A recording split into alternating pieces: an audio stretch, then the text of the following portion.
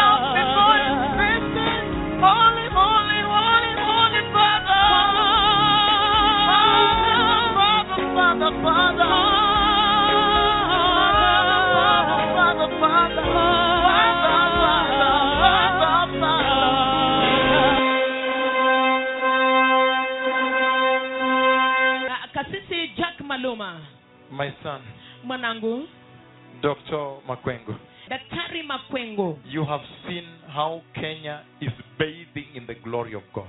Umeona jinsi Kenya inavyoogelea katika utukufu wa Bwana. What can you tell Kenya in 2 minutes? We don't have time. Je, unaweza kuiambia nini Kenya kwa dakika 2? Hatuna wakati. I am very serious about these words, Papa. Nimemaanisha sana kuyahusu haya maneno, Baba.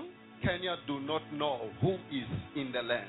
Kenya hawajui ni nani aliye katika nchi. And because the Lord has revealed Angola who is in the land, na kwa sababu Bwana amefungulia Angola ni nani aliye katika nchi, Elijah moved from Bethel to Gilgal to Jordan to go. Elia alitoka Betheli Gilgali kwenda Yordani kwenda.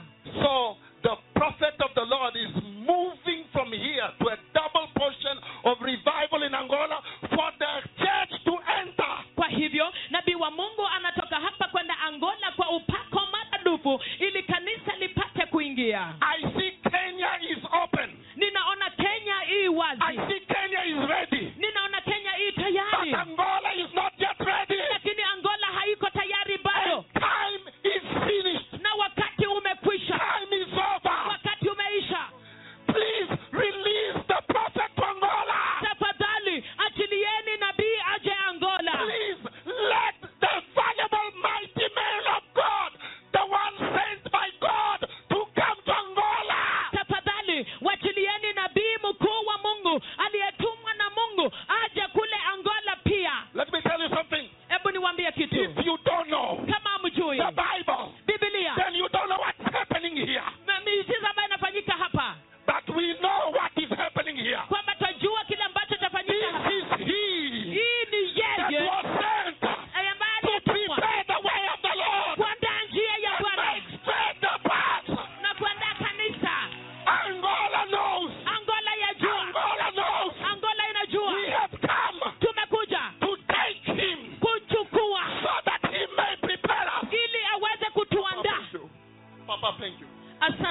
I have agreed I'm going to Angola. nimekubali ninaenda Angola So Angola can also enter. ili Angola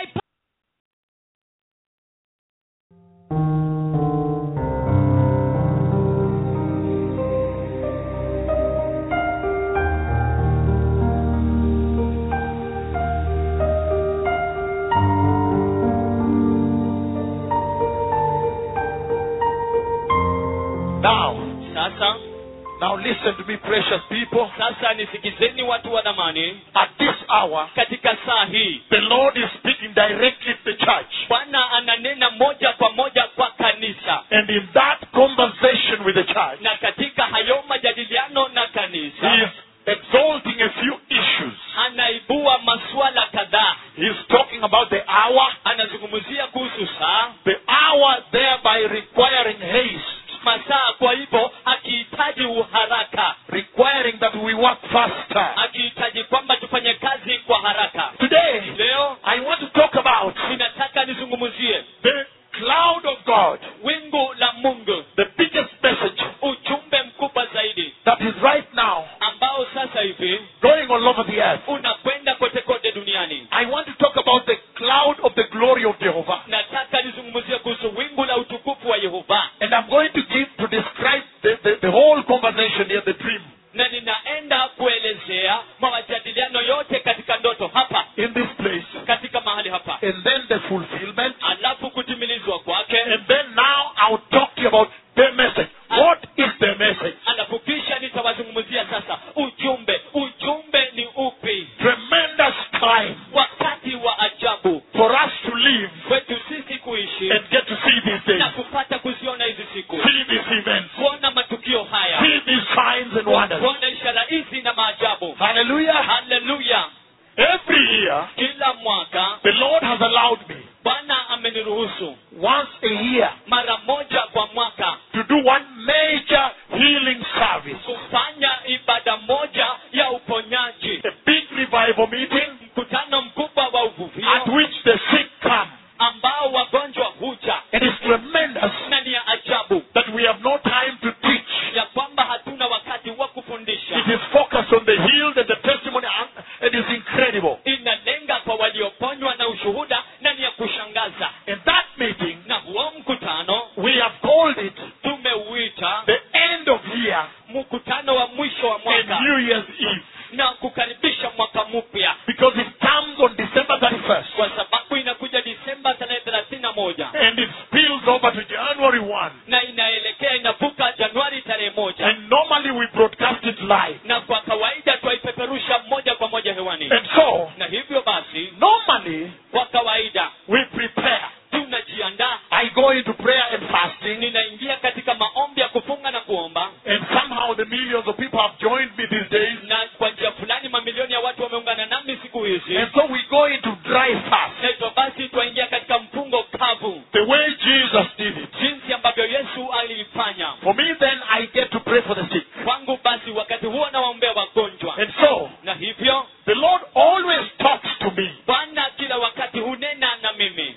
Earlier. Mapema. In advance. Kwa mapema. Before that meeting. Kabla ya huo mkutano. And he shows me a lot of the healing, the details of the healing. Na ananionyesha uponyaji mwingi, vipengele vyake. That will take place. Ambayo itatendeka. And so I get to see the meetings before. Na hivyo basi upata kuona mkutano kabla. So was the case this time around. Hivyo ndivyo ilivyokuwa wakati huu tena. 2012. Mwaka wa 2012. As we were preparing for the end of year 2012. Tulipokuwa tujiandaa mkutano wa mwisho mwaka 2012. Then on November 21st. Alafu Novemba 21. The Lord, the God of heaven. Bwana Mungu wa mbinguni. Came to speak with me. Akaja kunena pamoja nami. About that meeting. Kuhusiana na huo mkutano. And some events that would happen there. Na matukio mengine ambayo yangelitendeka huko. And in that conversation. Na katika hayo majadiliano. This is what the Lord showed me. Hiki ndicho ambacho Bwana kanionyesha. In that dream. Katika hiyo ndoto. I found myself. Nilijipata mwenyewe. Standing on the altar of the Lord. Nikisimama katika madhabahu ya Bwana. And this was the big meeting. Na huu ulikuwa mkutano mkubwa. The tremendous meeting. Mkutano wa ajabu. Of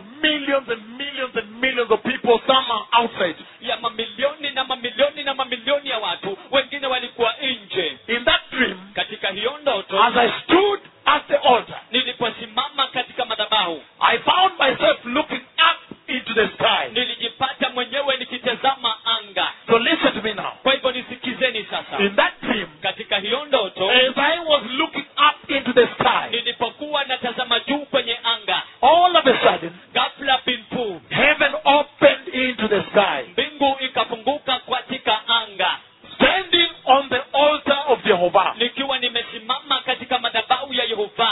meeting katika mkutano, in that dream. katika hiyo A ndoto, meeting to come. mkutano ambao ulikuwa uje. So heaven opened. Hivyo basi mbingu When ikafunguka. heaven opened, Wakati mbingu ilipofunguka, this is what I saw. hiki ndicho I nilichokiona. saw the glory of Jehovah Niliuona utukufu wa Yehova coming down like a cloud ukishuka chini kama wingu and passing through the entrance that was open. na ukipitia katika lile lango, kiingilio ambacho kilikuwa kimefunguka. And that glory Na huo utukufu was like a cloud ulikuwa kama wingu and coming down like a tornado na ukija chini kama kipunga and coming down. na ukishuka chini. However, Hata hivyo, as I saw the glory nilipouona utukufu beginning to traverse the entrance that was open, ukianza kupita katika lile kiingilio ambacho kilikuwa wazi, the gates of heaven that was open, lango la mbinguni ambalo lilikuwa wazi, a tremendous historic healing anointing ule upako wa ajabu wa uponyaji hit the stadium, ukashuka kwa uwanja, hit the meeting. ukagonga mkutano. And so a lot of cripples began to walk Na hivyo basi viwete wengi wakaanza kutembea and blind eyes began to open na macho ya vipofu yakaanza kufunguka and the deaf, the mute, everything happened. na viziwi na mabubu, kila kitu kilitendeka. It was so chaotic. Ilikuwa ya kushangaza. Tremendous healing anointing struck the meeting. Upako wa uponyaji wa ajabu ukagonga mkutano. And when that happened, Na wakati hiyo ilitendeka, somehow kwa njia fulani in that dream, katika hiyo ndoto, I forgot about the glory that was coming down. nilisahau kuhusu utukufu ambao ulikuwa unashuka chini. Because I found myself now dealing with the testimony, the babies walking, the mothers crying and rolling on the soil. Kwa sababu nilijipata sasa ninashughulika na uponyaji, mtoto anatembea, mama anajigaragaza kwa mchanga, Some people crying because their eyes have just opened for the first time. watu wengine wakilia, maana wauliza hii ni nini, macho yamefunguka tu kwa mara ya kwanza. And they always ask, Na kila mara wanauliza "Hii ni nini?" hii ni nini, Meaning, what is this? kumaanisha hii ni nini, Because they have not seen before. kwa sababu hawajaona hapo nyumaye. And so it's a tremendous time Na hivyo basi ni wakati wa ajabu in the history of the church. katika historia ya kanisa. However, Lakini hata hivyo, I had forgotten about the glory that was tornado coming down. nilikuwa nimesahau kuhusu utukufu ambao ulikuwa unakuja kama kipunga ukiteremka chini. And so as I was doing this at the altar, Na hivyo basi nilipokuwa nafanya hii katika madhabahu, then all of a sudden, basi ghafla binfu I was shocked nilishangazwa in that dream katika hiyo ndoto, when I realized nilipogundua that actually that cloud ya kwamba haswa lile wingu that I had seen up there coming from heaven ambalo nilikuwa nimeliona kule juu likishuka toka mbinguni had appeared right before the altar. lilikuwa limeonekana tu mbele hapo ya madhabahu, And it was so huge like a city. na ilikuwa kubwa kama mji. And I remember Nami nakumbuka that I panicked ya kwamba niliogopa, when I saw him. nilitetemeka nilipoiona, Because I knew kwa sababu nilijua this is him. huyu ndiye. So I panicked. Hivyo basi nikatetemeka. I panicked because Nilitetemeka kwa sababu that cloud of glory kwamba hiyo wingu la utukufu began to surge towards the altar. likaanza kuja kwa madhabahu. And so I wondered Na hivyo basi nikashangaa what to do, nini cha kufanya, knowing that this is him, nikijua kwamba huyu ndiye, that this is God the Father, ya kwamba huyu ni Mungu Baba, this is the Lord. huyu ni Bwana. Look at what I did in that dream. Tazama kile nilichotenda katika hiyo ndoto, In my little human mind, katika fikra zangu ndogo za kibinadamu, because he was coming and surging with big force kwa sababu ilikuwa inakuja na nguvu nyingi towards the altar. kuelekea madhabahu. So what I did is this. Kwa hivyo nilichotenda ni hiki, I tried to dodge him. nilijaribu kumuepa. So I went down like this Hivyo basi nikaenda chini namna hii, to try to avoid the glory hitting me. kujaribu kuepuka ule utukufu usinigonge. But I found out Lakini nikagundua that it is impossible to dodge God. ya kwamba haiwezekani kumkwepa Mungu, Because from down there, kwa sababu tokea pale as chini, I put my head down, nilipoweka kichwa changu chini, then I felt the weight. basi nikahisi uzito. By the way, Hata hivyo, the glory of Jehovah has weight. utukufu wa Yehova uko na uzito, Has weight. uko na uzito. Listen to this now. Sikiza haya sasa. I felt the weight of the glory hit me. Boom. Nikahisi ule uzito wa utukufu kanigonga puu. That is why in the prophecy, Hiyo ndio sababu katika unabii I was able to give the details. niliweza kupeana vipengee, Because he came in waves. katika mawimbi. So I got up knowing I cannot avoid him. Na hivyo basi nikaamuka nikijua kwamba siwezi nikamkwepa. And then he hit my face. The glory came like that in waves. Na huo utukufu ulikuja namna hiyo katika mawimbi ukagonga uso wangu. And so I remember Na hivyo basi nakumbuka when I woke up, nilipoamka then I gave the prophecy. kisha nikapeana unabii. But I want you to appreciate one thing before I go into the prophecy. Lakini nataka mshukuru kitu moja kabla sijaenda katika unabii. I want you people to recognize one thing. Nataka nyie watu mtambue kitu kimoja. Because Kwa sababu when I woke up from that dream, nilipoamuka kutoka katika hiyo ndoto, I was disturbed nilikuwa nimesumbuka and shocked. na nimeshtuka. Because I was like, this is powerful. Kwa sababu nilikuwa kwamba hii ni ya nguvu. But how do we handle this Lakini je, tunawezaje kuishughulikia hii? as human beings? How do we handle this? Kama wanadamu tunawezaje shughulikia hii? And so, Na hivyo basi I wanted to give the prophecy live on radio. nilitaka kutoa unabii moja kwa moja katika masafa ya redio. But then, Lakini I feared. niliogopa. I want you to appreciate this. Nataka mshukuru jambo hili. I feared the following. Niliogopa yafuatayo. I said, Nilisema the church of Christ right now, kanisa la Kristo sasa hivi globally, kote kote duniani is a modern church. ni kanisa la kisasa. She is modern Yeye ni wa kisasa in her worship, katika ibada in yake, her ways, katika njia zake, in her talk, katika mazungumzo yake, in her life, katika maisha in yake, her salvation. katika wokovu wake. So, Hivyo I asked myself, nikajiuliza mwenyewe when I woke up, nilipoamuka, how can I go before this church je, nawezaje kwenda mbele ya hili kanisa and tell them na niwaambie that, look, Church of Christ, ya kwamba tazama kanisa la Kristo, modern Church of Christ, kanisa la kisasa la Kristo, look now, tazama sasa I have seen the cloud of God nimeona wingu la Mungu that visited during the time of Moses ambalo lilitembea wakati wa Musa coming to the house. likija katika nyumba. How can you say such a Je, thing? unaweza semaje kitu kama hicho? How? Jinsi gani? That was the dilemma. Hiyo ndio ilikuwa utata. How can you go before such a modern church? Unawezaje kwenda kwa kanisa la kisasa, Very modern. la kisasa mno, And then tell her alafu uliambie that, hey church, ya kwamba hey kanisa, now look, sasa tazama the massive glory of the Lord, utukufu mkubwa wa Mungu, the historic cloud wingu la kihistoria that visited Moses ambalo lilimtembelea Musa is coming to you. linakuja kwenu. The problem I had is the following. Shida niliyokuwa nayo ni yafuatayo, Because kwa sababu I knew that these people have gone to theological colleges nilijua kwamba hawa watu wamekwenda katika vyuo vya teolojia and Bible schools, na shule za Biblia and they have been taught, doctrinated. na wamefundishwa, They have been covered with the school of thought. wamefunikwa na zile shule ya fikra, They have been taught a paradigm wamefundishwa ratiba that this is the way things are. ya kwamba hivi ndivyo mambo huenda. They have been told Wameambiwa that right now ya kwamba sasa hivi we are living in the dispensation of the grace.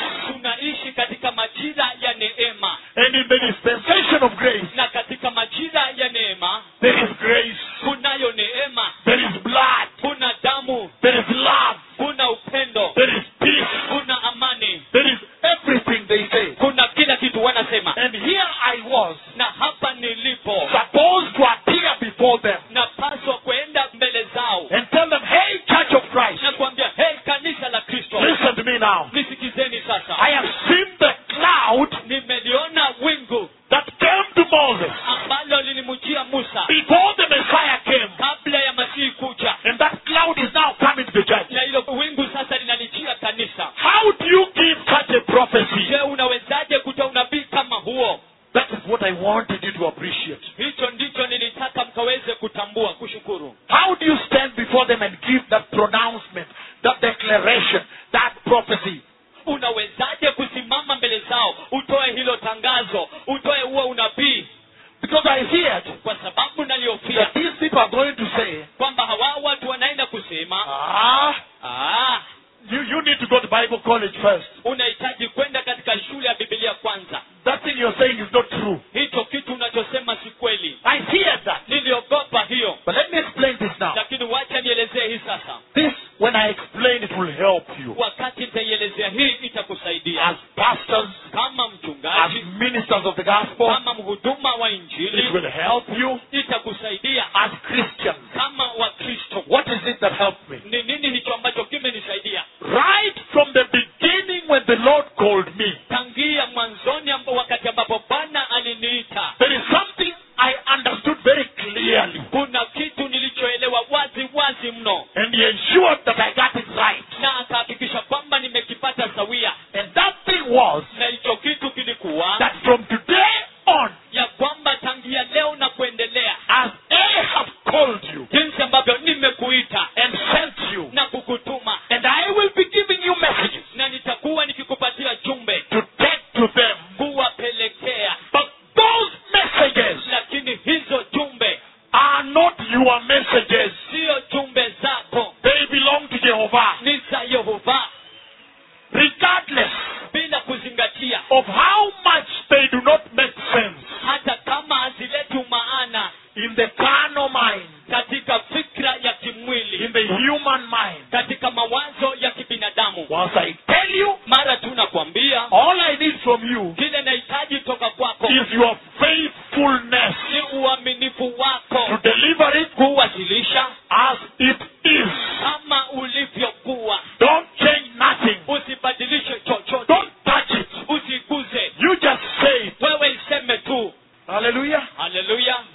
Number two, Jambo la pili, He told me something. alinifundisha kitu That every time He gives me a message, ya kwamba kila wakati ananipatia ujumbe, ever since He sent me, tangia aliponituma, that for as long as ya kwamba ili mradi the Lord is standing with me Bwana anasimama pamoja nami and speaking with me, na kuzungumza na mimi, He's saying, anasema it does not matter haijalishi public opinion.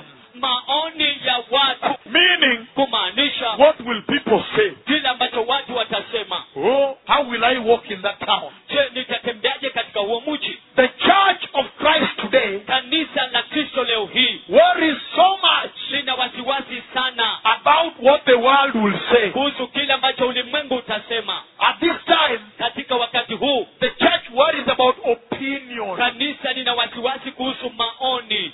I need to be loved by my people. Nahitaji kupendwa na watu wetu, I need to be careful what I say. kwa hivyo inabidi nimakinike nisemacho. And me, I say, Na mimi nasema I need not to be loved by my people sihitaji kupendwa na watu wetu as long as they love the Lord. ili mradi wanampenda Bwana. Hallelujah. Haleluya. And so because of that, Na hivyo basi, kwa sababu ya hiyo, so I went ahead and gave the prophecy. hivyo basi nikaendelea nikapeana unabii, Because that prophecy, kwa sababu huwa unabii, that glory, huwa utukufu is synonymous with the dispensation of the law.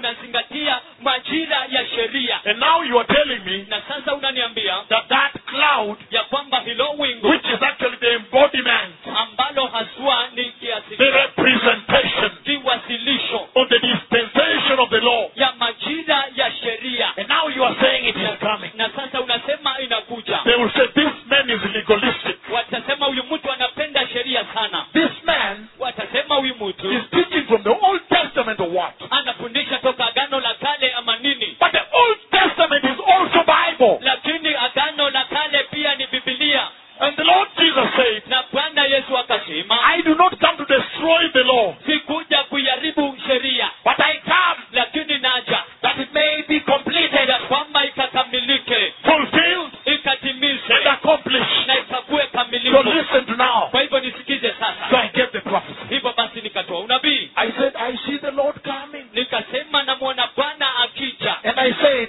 Nami nikasema this time around, wakati huu I see God the Father Himself ninamwona Mungu Baba mwenyewe coming to the church. akilijia kanisa, He is coming to visit. anakuja kutembelea. I have seen the cloud of the glory. Nimeona wingu la utukufu. Listen, precious people. Sikiliza watu wa dhamani, When I said that prophecy, niliposema huo unabii and I said He's coming to the Kisumu meeting, na nikasema anakuja mkutano wa said hivyo that nikasema I see the cloud of the glory of the Father ya kwamba ninaona wingu la utukufu wa Baba come into the meeting in Kisumu. likija katika mkutano wa Kisumu. And I said Nami that nikasema when the Lord will walk me into the stadium, ya kwamba Bwana atakaponileta kuniingiza katika uwanja, heaven will open mbingu and the zitafunguka cloud will come na down. wingu litashuka And chini. when the cloud comes Na down, wakati wingu litakaposhuka chini, at that time there will be a historic healing anointing. kwa wakati huo kutakuwa na upako wa uponyaji. I said these things Nilisema mambo haya live globally. moja kwa moja hewani kote kote duniani. And I said,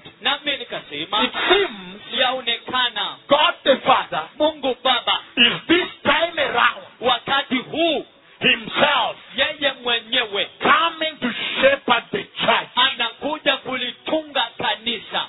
Then the bishops began to come to me. Alafu maaskofu wakaanza kunijia, Man of God, nabii wa Mungu, how should we prepare the church je, tuliandaaje kanisa for that ultimate visitation? kwa sababu wa huo mtembeleo wa kilele wa juu kabisa? They asked. Wakauliza. Then I answered very quickly. Basi nikajibu kwa uharaka, I told them nikawaambia that remember ya kwamba kumbuka on Mount Sinai katika mlima Sinai what Moses told Israel kile ambacho Musa aliambia Israeli on how to prepare ya jinsi ya for kujiandaa that visitation. kwa sababu ya huo mtembeleo. And I said, Nami nikasema tell them waambie that on Mount Sinai ya kwamba katika mlima Sinai they were told to wash their garments. waliambiwa wasafishe mavazi yao. Hallelujah. Haleluya, Wash their garments. wasafishe mavazi yao. And I said, Nami nikasema but today lakini leo for the church, kwa kanisa that is repentance. hiyo ni toba. Tell them to repent. Waambie watubu. And people heard me from all over the earth. Na watu walinisikia toka kote kote ulimwenguni. And some people said, Na baadhi ya watu walisema, this man, huyu nabii, how can you say such a thing unawezaje sema kitu kama hicho and get away with it? na uondoke tu, uachane tunayo? No, you not. Je, wewe haujui It amounts ni kana kwamba to somebody standing before people mtu kusimama mbele ya watu and telling them na kuwaambia that, look, kwamba tazama, I am calling God the Father ninamwita Mungu Baba to come down ashuke chini on a particular day katika siku in fulani a particular location. katika mahali fulani. When I get there, Wakati nitakapofika huko, only later I understood the gravity of the words I had spoken. baadaye ndio nilikuja tu kuelewa uzito wa maneno niliyokuwa nimeyasema. And a lot of people said we are heading to Kenya. Na watu wengi wakasema tuelekea Kenya, We want to see for ourselves. tunataka kujionea wenyewe. And listen to me. Na nisikilizeni, When the day arrived wakati siku ilipowadia and the Lord brought me to the stadium, naye Bwana akanileta katika uwanja, you see, when I've just arrived, wakati nimeingia tu and I began to walk around the altar of Jehovah, na nikaanza kutembea katika madhabahu ya Yehova saying, nikisema, I have seen the cloud of his glory. nimeliona wingu la utukufu wake, I have seen the glory of the Lord come down here. nimeuona utukufu wa Bwana ukishuka chini hapa. And I was pointing towards those trees. Nami nilikuwa nikikonyezea, nikielekezea ile miti. And then, Halafu what happened is this. kile kilichotendeka ni The hiki, prophecy became fulfilled. huo unabii ukatimilizwa. A massive healing anointing struck the stadium. Upako mkubwa wa uponyaji ukashuka kwa uwanja, And the cripples began to walk. na viwete wakaanza The kutembea, blind seeing. vipofu wakiona, The deaf hearing. visiwi wakisikia, Tumors, cancer, HIV, everything. uvimbe, saratani, virusi vya ukimwi na kila kitu. So what happened is this. Kwa hivyo kilichotendeka ni hiki, I fulfilled my own prophecy nilitimiliza unabii wangu mwenyewe because I forgot about this. kwa sababu nilisahau kuhusu hii, Like it was in the dream. kama jinsi ilivyokuwa katika ndoto. I forgot about the fact that at this time, Nilisahau swala kwamba wakati huu, when the massive historic healing anointing has struck, wakati ule upako wa uponyaji mkubwa umeanguka, at this time, wakati huu the tornado of his cloud is coming. ile tufani ya wingu lake la utukufu inakuja. I was with babies walking, crippled babies, big testimony. Nilikuwa na watoto ambao wanatembea, walikuwa viwete, shuhuda kubwa, The blind eyes. macho ya vipofu. I fulfilled my own prophecy. Nikatimiliza unabii wangu mwenyewe, I forgot nikasahau that, hey, ya kwamba this is supposed to be the hour, hii inapaswa kuwa ndiyo saa, the moment wakati when he's coming. ambapo wanakuja. Because for me, Kwa sababu kwangu mimi I always believe kila wakati niliamini that the Lord will not allow you people to see him. kwamba Bwana hata waruhusu nyie watu kumwona yeye. I remember when I was preaching in Monterrey, Mexico, Nakumbuka nilipokuwa nikihubiri Monterrey, Mexico, the Lord showed me Bwana alinionyesha that when I was going to Iglesia Cristiana Agua Viva, I was going to the Church of the Living Waters in Spanish. wakati ambapo nilikuwa naenda katika kanisa la maji yaliyo hai katika Hispaniola. He made me know Alinisababisha nijue that as I go to that church, ya kwamba ninapoenda katika hilo kanisa, when I go there, the glory would be standing at a given position. nitakapokuwa pale utukufu utakuwa umesimama mahali fulani. So many times, Kwa hivyo mara nyingi I get to know where his glory is going to stand. ninajua mahali ambapo utukufu wake unaenda kusimama, But I always don't believe lakini kila mara siamini that the people will see him, ya kwamba watu watamuona, because they have not always seen him. kwa sababu kila mara hawajamuona. So I thought this was the case Kwa also. hivyo nilifikiria hii ndio kesi pia, But this was tremendous, lakini hii ilikuwa ya ajabu, because there are people who remembered. kwa sababu kuna watu waliokumbuka, They remember the prophecy. walikumbuka unabii. It said, Ilisema at that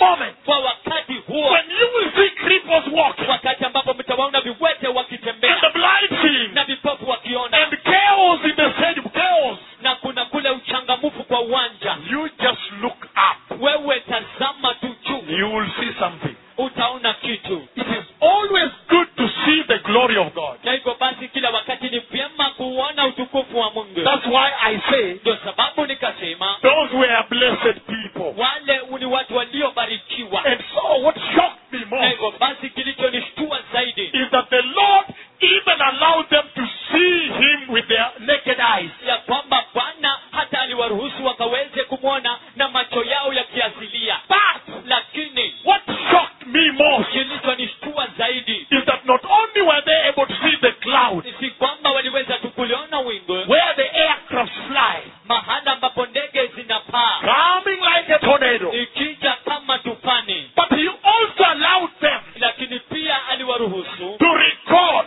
waweze kunakili on cameras katika kamera and check it na kuichunguza and see it is here. na kuiona hii hapa. That shocked me. Hiyo ilinishtua. What a mighty thing Ni kitu kikubwa kiasi gani to live to see this hour. kuishi kuona saa hii, The hour of the glory, saa ya utukufu, the hour of the cloud. saa ya wingu. Finally, Hatimaye the cloud of the glory touched down. wingu la utukufu likaguza chini. Which generation are we? Ni kizazi kipi ambacho sisi tupo? Sometimes I wonder who you people are. Wakati mwingine nashangaa nyie watu ni kina nani? This glory, Huu utukufu, many of the prophets of the Bible, manabii wengi wa Biblia, as you are going to see briefly, kama jinsi mtakavyoenda kuona kwa ufupi, when they saw this visitation, walipoona mtembeleo huu, some of them wept.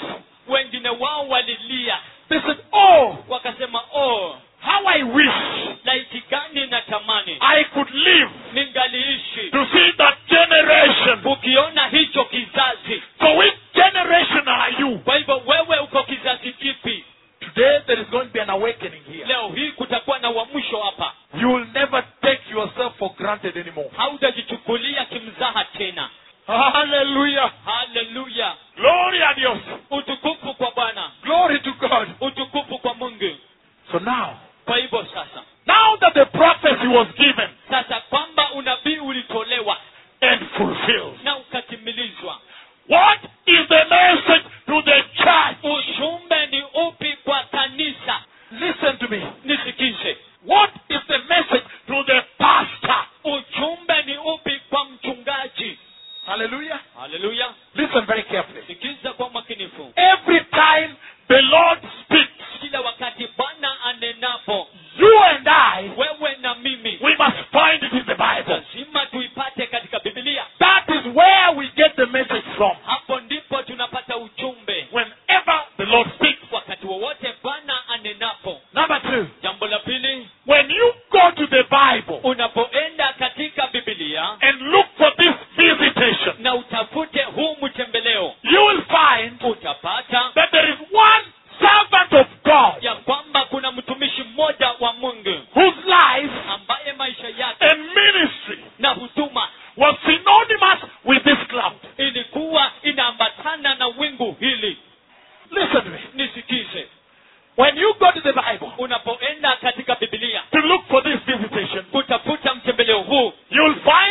servant, utapata mtumishi, the servant of God, mtumishi wa Mungu whose life ambaye maisha yake and ministry na huduma are synonymous inafanana with this na visitation. mtembeleo huu, And his name is Moses, the man of God. na jina lake ni Musa, nabii wa Mungu. And so I want to talk about Na hivyo basi nataka kuzungumza kuhusu the life and ministry of Moses, maisha na huduma ya Musa, the man of God, nabii wa Mungu, and see na kuona if we can extract ikiwa tunaweza kutoa the message to the pastors, ujumbe kwa the wachungaji, message to the church. ujumbe kwa kanisa. Hallelujah. Haleluya! Listen very carefully now. Sikiza kwa makinifu sasa. In the Bible, Katika Biblia you will find utapata that right from birth, ya kwamba tangia kuzaliwa, when Moses was born, wakati Musa alizaliwa, he was born at a difficult time. alizaliwa wakati wa ugumu, When all the male children, wakati watoto wote wa kiume, all the male babies watoto wote wa kiume that were born to the Hebrew family, ambao walikuwa wanazaliwa katika jamii za they had Wahebrania to be killed. ilibidi wauawe. That is a time of distress. Huo ndio wakati wa dhiki, Right from the time of his birth, tangia tu wakati wa kuzaliwa kwake. Moses, the man of God, Musa nabii wa Mungu was born during difficult times. alizaliwa wakati wa ugumu, He was born alizaliwa at the time of distress. wakati wa dhiki, When a mother gave birth to a boy wakati mama alizaa mtoto mvulana and was killed alikuwa na uwawa by ordinance, kwa sheria, meaning a time of genocide. kumaanisha wakati wa mauaji. Now, Sasa when the mother of Moses wakati mamake Musa gave birth to Moses, alimzaa Musa, the Bible tells us Biblia inatuambia that the mother saw ya kwamba mamake aliona that the baby was so beautiful, ya kwamba mtoto alikuwa mtanashati, was so wonderful, alikuwa wa ajabu, was so excellent, alikuwa mzuri, was so perfect alikuwa mkamilifu, that she preserved him. ya kwamba akamuhifadhi. She said, this one I will keep. Akasema huyu nitamuhifadhi, No matter what, haijalishi nini, I will try. nitajaribu. This one I must try. Hii lazima nijaribu. Now listen to this. Sasa sikiza haya. When the mother of Moses Wakati mamake Musa preserved Moses, alimuhifadhi Musa, she could only do it up to a point. ilifikia hadi kwa kiwango, She did it up to 3 months. akafanya hadi miezi 3, The much she could do. ile zaidi ambayo angeweza And kufanya. she knew Na alijua that from this point on, ya kwamba tangia hapa na kuendelea they are going to discover the baby. wanaenda kumgundua mtoto. And look at what she did, Sasa tazama kile alichotenda, which is a difficult thing for a mother to do. ambacho ni kitu kigumu kwa mama kufanya. She placed tar on the basket. Akaweka lami kwa kikapu, She used tar akatumia lami on the basket. kwa kikapu, And then I want to believe that she put some soft cloth also. alafu nataka kuamini kwamba aliweka baadhi ya mavazi ambayo ni nyororo, And took the precious baby na akamchukua yule mtoto wa dhamani and put him in the basket. na akamweka kwa kikapu. And look at this now. Na tazama hii sasa, The fast flowing river Nile. ule mto Nile ambao unatirika unaenda kwa She kasi. waited and saw the daughter of Pharaoh coming. Akangojea akaona binti wa Farao akija, And she released the child na akamwachilia mtoto in the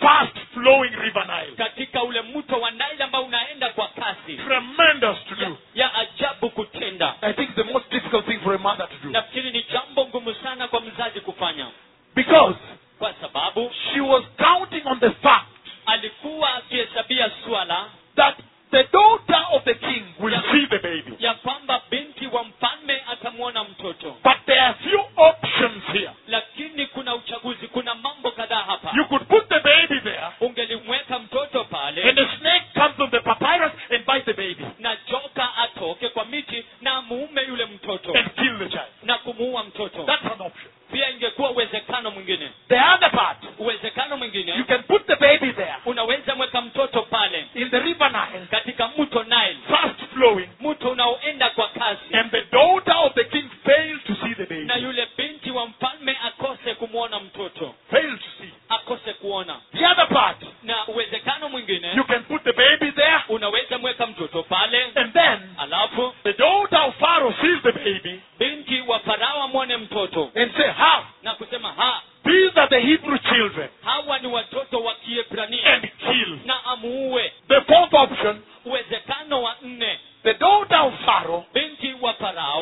baby, aone mtoto say, wow, how beautiful, na aseme apendeza kiasi how gani, wonderful, and take the baby. ni wa ajabu kiasi gani, amchukue mtoto. That is what happens. Hicho ndicho kilichotendeka. And then look at this now. Anapotazama hii sasa, The message of the cloud of God to the church ujumbe wa wingu la Mungu kwa kanisa is this one now. ndio huu sasa, That when she took the baby ya kwamba alipomchukua mtoto and found the mother na akapata mama and told the mother to raise the baby for her, na akaambia mama mlelee mtoto kwa she ajili took the yake, baby to the throne. akachukua mtoto kwa enzi. And when the baby reached there, Na wakati mtoto alipofika huko, she named him Moses, akamwita Musa, which means ambayo inamaanisha I rescued him from the water. nilimwokoa kutoka kwa maji. So even Moses, Kwa hivyo hata Musa, the servant of God, mtumishi wa Mungu, whose life ambaye maisha and yake ministry na huduma is synonymous with this visitation, inafanana na mtembeleo huu, right from the name alone. tangia kwa jina lenyewe. His name talks about Jina lake lazungumzia kuhusu the miraculous rescue of God. ule ukombozi wa kimiujiza wa Mungu. Hallelujah. Haleluya. The name alone tells you Jina lenyewe la kuambia that this man, ya kwamba huyu mtu whose life ambaye maisha yake and ministry na huduma is synonymous with this visitation, inafanana na mtembeleo huu, his name alone jina lake pekee talks about inazungumzia the kuhusu miracle, miujiza, the miraculous rescue by God. ukombozi wa ajabu na Mungu. The name alone Jina pekee talks about the miraculous rescue of God. God miraculously rescued him. inazungumzia kuhusu ukombozi wa kimiujiza wa Mungu. Mungu alimwokoa kwa miujiza. But what amazes me Lakini kinachonishangaza is that when the Lord ni kwamba wakati Bwana miraculously rescued Moses wakati Bwana alimkomboa Musa kwa miujiza kubwa sana from death, kutoka kwa kifo, what amazes me is this. kinachonishangaza ni If you hiki. follow his life Ikiwa utafuatilia maisha yake and how he interacts with this cloud na jinsi ambavyo anahusiana na wingu hili and his life's mission, na huduma yake ya maisha, then this is what you see. basi hiki ndicho unachoona. You see Unaona that when the Lord was restoring Moses, was rescuing Moses, ya kwamba wakati Bwana alikuwa anamkomboa, alikuwa anamwokoa Musa, he was essentially alikuwa kwa kimsingi speaking a prophecy to the life of Moses. akinena unabii kwa maisha ya Musa, That like I rescue you miraculously now, ya kwamba kama vile ninakukomboa kwa miujiza kubwa sasa, like I rescue you miraculously now kama vile ninakukomboa kwa miujiza mikubwa sasa, from the claws of death, kutokana na yale meno ya mauti. so am I speaking a prophecy Hivyo basi ninanena unabii that so will I use you ya kwamba vivyo hivyo nitakutumia in a mighty ministry katika huduma kubwa that will miraculously rescue my people Israel from the claws of death. ambayo kwa miujiza Hallelujah. itakomboa watoto wa Israeli kutoka kwa meno ya kifo. Haleluya. This is mighty. Hii ni kubwa. That's why I say Ndio sababu nasema some people are preaching money. baadhi ya watu wanahubiri pesa. There is no time to preach money. We need to prepare the church. Hakuna There is muda. so much. Hakuna There is muda. so much. Kuna mengi. There Hakuna is muda. so much to give the church. Kuna mengi ya kupatia kanisa. Hakuna muda wa kuhubiri pesa. Let me repeat this. Wacha nirudie hii. When the Lord rescued Moses from death, Wakati Bwana alimkomboa Musa toka kwa kifo, from the claws of Satan, kutoka kwa meno ya shetani as a baby, kama mtoto, it was a prophecy, ilikuwa unabii, a foretelling ilikuwa kusema kimbele that as I rescue you now ya kwamba kadri ninavyokukomboa sasa from the teeth of the devil, kutoka kwa meno ya shetani, so will I use your life hivyo ndivyo atakavyotumia maisha in a yako massive ministry katika huduma kubwa, to rescue my people kuokoa watu wangu from Goshen kutoka Gosheni into Jerusalem, kwenda Yerusalemu, from the claws of slavery, kutoka kwa makucha ya utumwa, from slavery. kutoka kwa utumwa. He's saying Anasema that his life ya kwamba maisha yake and his name na jina lake reflects the miraculous rescue of God. inaashiria ukombozi wa kimiujiza wa Mungu. But he's also saying Lakini pia anasema that his own ministry also, ya kwamba huduma yake mwenyewe pia, which is synonymous with this cloud, ambayo inafanana na wingu hili, is about the miraculous rescue of God's people.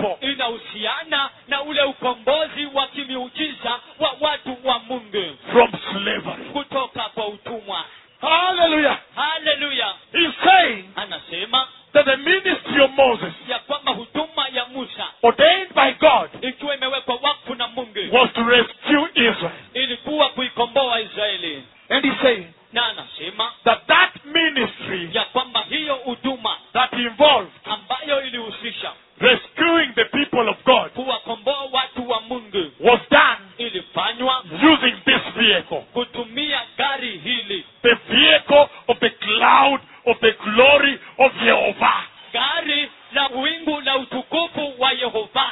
Power. Nguvu. There is power. Kuna nguvu. There is power Kuna nguvu in the house katika nyumba.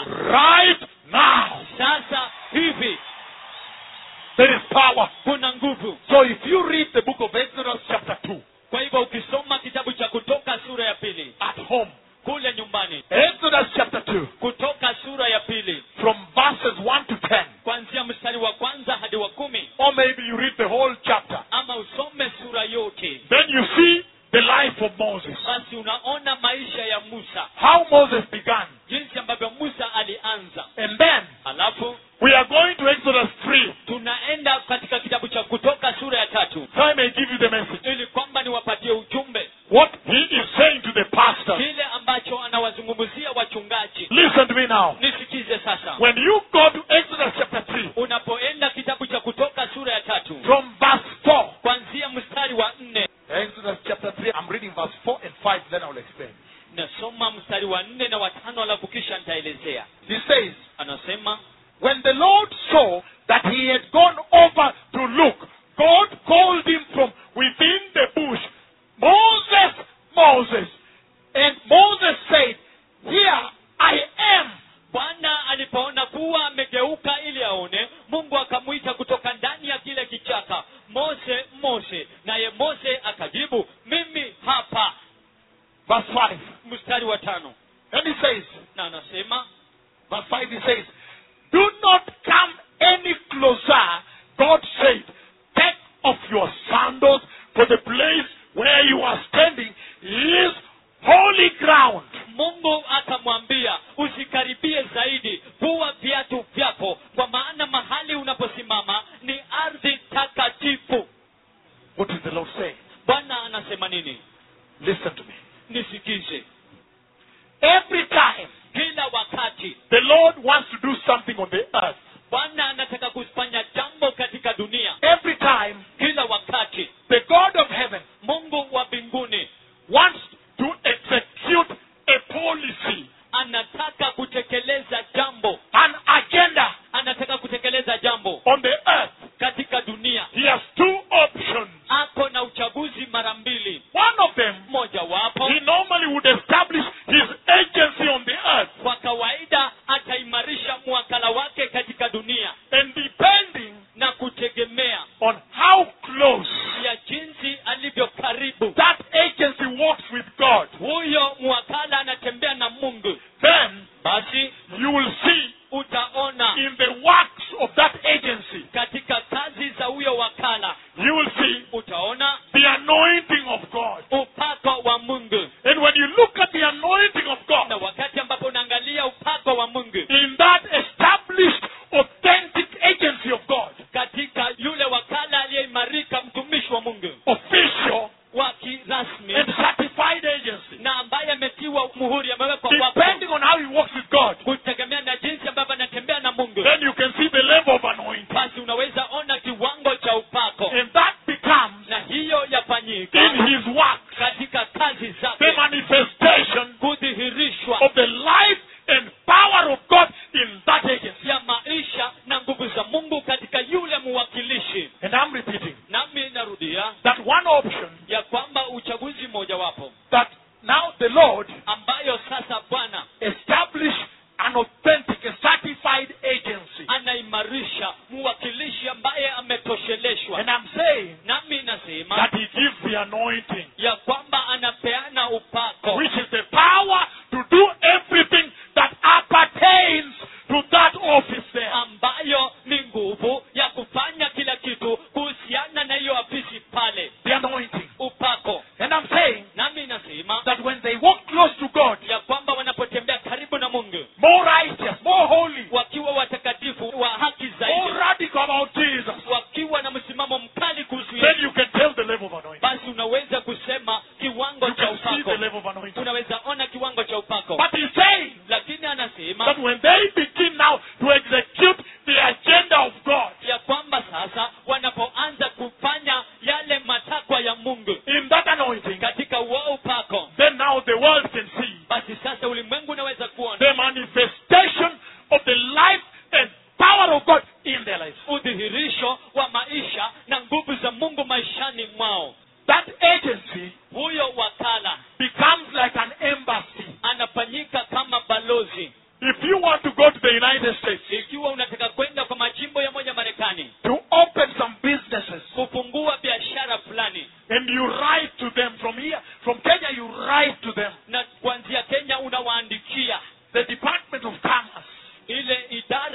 Bahamas. Please, Tafadhali, I want to do some business there. nataka nifanye biashara fulani huko. They say, no, no, no, no. Wanasema la. Right now, Sasa hivi there is an embassy in Kenya. kuna ubalozi Kenya.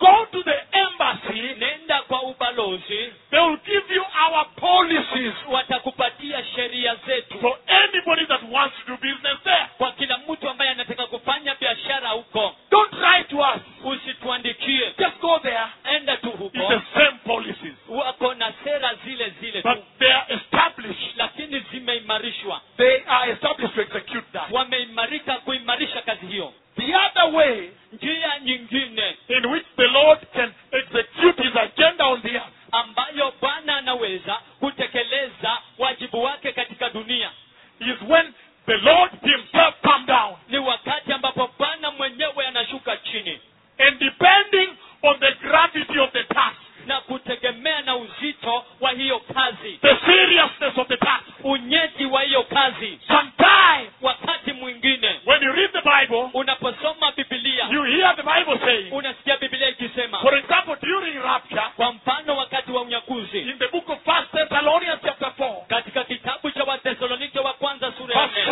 4 16 to 17, mstari wa 16 hadi He 17, says, anasema when the Lord himself will come down, naye Bwana mwenyewe atashuka chini, depending on the task, kutegemea na ile kazi. the Lord himself Bwana mwenyewe may be compelled anaweza kulazimika to come down, ashuke chini, depending on what is at stake. kutegemea na kile ambacho chaweza kuharibika. The Lord himself Bwana mwenyewe may be compelled to come down and execute that agenda. anaweza kulazimika kushuka chini na kutekeleza wajibu huo.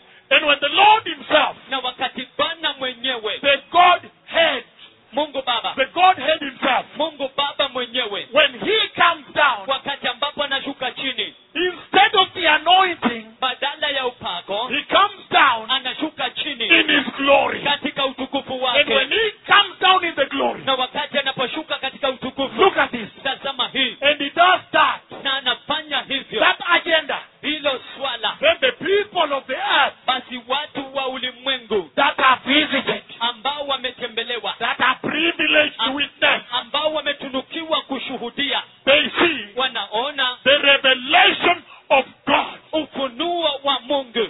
There are few examples in the Bible Kuna mifano michache katika Biblia of the revelation of the Godhead wa ufunuo wa Mungu Baba himself. yeye mwenyewe, And one of them na mmoja wapo is this one I just read. ni hii ambayo nimekwisha isoma tu. When the Godhead himself, Wakati Mungu Baba mwenyewe he saw aliona that the time to rescue his people ya kwamba wakati wa kuwakomboa watu wake from slavery kutoka kwa utumwa had arrived. ulikuwa umewadia. When he heard Wakati aliposikia the cry of his people, kilio cha watu wake, and the cry of his na people kilio cha watu wake had reached him, kilikuwa kimemfikia, he came down himself alishuka chini mwenyewe because of what was at stake. kwa sababu ya kile ambacho kilikuwa karibu cha haribika. Now listen to this. Sasa sikiza hii, When he comes down in his glory, anaposhuka chini kwa utukufu wake, the glory can present in different ways. utukufu unaweza kuwasilishwa kwa njia tofauti. One of the ways, Mojawapo ya njia, consuming fire. moto ulao, Another one, na njia the nyingine, cloud of God. wingu la Mungu, Another one, nyingine the brilliant light.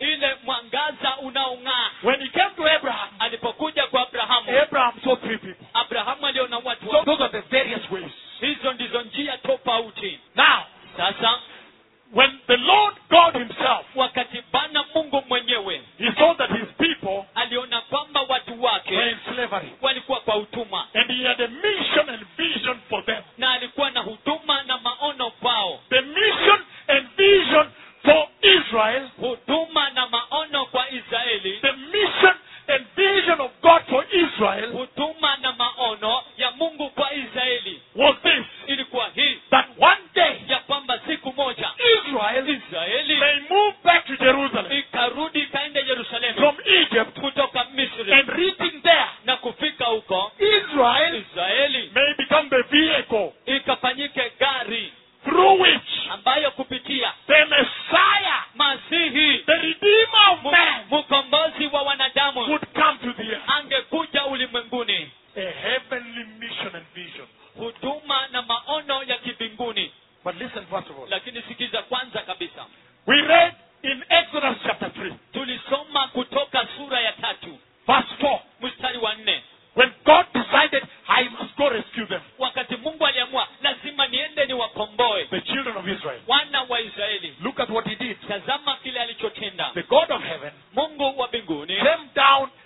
his glory alishuka chini kwa utukufu wake as a burning bush.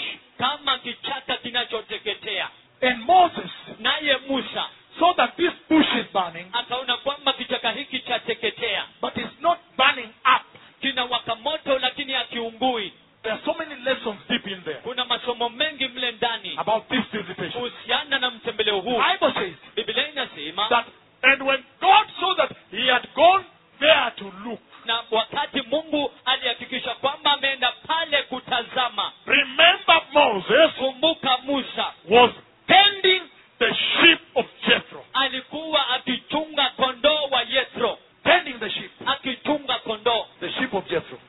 wa Yethro. And I've said this again and again, Na nimesema hii tena na tena, that when your father-in-law gives you sheep to tend, ya kwamba wakati babako mkwe anakupatia kondoo uchunge, it is as though he has given you a test. ni kana kwamba amekupatia jaribio. Is this man a keeper? Je, mtu huyu anaweza kutunza? Can this man be a good husband to my daughter? Je, mtu huyu anaweza kuwa mume mzuri kwa binti wangu? So you keep with a lot of diligence. Kwa hivyo unatunza kwa bidii. But I don't have time there. Lakini sina muda huko. So when God saw that he had left the sheep and he had gone there to see, Wakati Mungu aliona kwamba ameacha kondoo na amekwenda kule kutazama, Moses, Moses, Musa, the Lord called. Bwana akamwita. And when Moses answered, Na wakati Musa aliitikia, he said, here I am. akasema mimi hapa. That became Hiyo the ikafanyika classic calling of the prophet of God. mwito wa kipekee wa nabii wa Mungu. Became the standard, Ikafanyika kiwango, the measure, ikafanyika kipimio, the standard calling, the classic calling, how God calls his prophets. ikafanyika kipimio cha kiwango, jinsi ambavyo Mungu huwaita manabii wake. Samueli. I remember on Mount Carmel in Israel, Nakumbuka katika mlima Karmeli kule Israeli, when the Lord came to call me in that dream, wakati Bwana alikuja kuniita katika ile ndoto, the very cloud that we are talking about here wingu lile ambalo twalizungumzia hapa stood before me in that dream, likasimama mbele zangu katika hiyo and he ndoto, called me twice. na akaniita mara mbili. And from that day on, Na tangia hiyo siku na he kuendelea made me know akanisababisha that nijue I have called you, ya kwamba and nimekuita, everything else you are doing na kila kitu kingine ambacho unafanya is finished. kimemalizika. And for me, Na kwangu mimi that actually became hiyo ikafanyika the beginning mwanzo of running away. ya kutoroka. Hallelujah. Haleluya. That became the classic calling Hiyo ikafanyika kipimio cha kiwango of the prophet of God. ya nabii wa Mungu, And to say yes na kusema ndio to the calling kwa mwito became, ikafanyika here I am, mimi hapa, meaning I have agreed. kumaanisha nimekubali. But look at this now. Lakini tazama hii sasa. Now, God the Father himself, Sasa Mungu Baba the mwenyewe, one you see in this glory, yule ambaye mwamwona katika utukufu huu, but we are beginning with here. lakini tunaanza na hapa, We are beginning with this fire. tunaanza na huu moto, The glory in the consuming fire. utukufu katika moto uwakao. God the Father, Mungu Baba, when he saw that Moses had gone wakati aliona kwamba Musa ameenda to look, kutazama, look at what he said. tazama kile alichosema, Moses, Moses. Musa. And Moses said, Naye Musa akasema, here I am. mimi hapa. And he said, Naye akasema, don't come any closer. usisonge karibu, Don't come any closer. usisongee karibu. And he said, Na akasema, remove your sandals vua viatu vyako, for the place where you are standing kwa sababu mahala ambapo umesimama is now holy ground. sasa ni ardhi takatifu.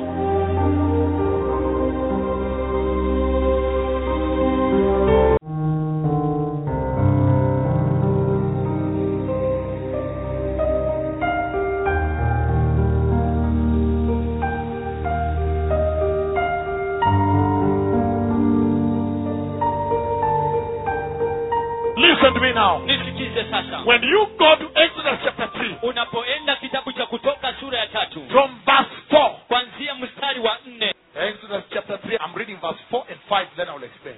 nasoma mstari wa 4 na wa 5, alafu kisha nitaelezea. He says, Anasema, when the Lord saw that he had gone over to look, God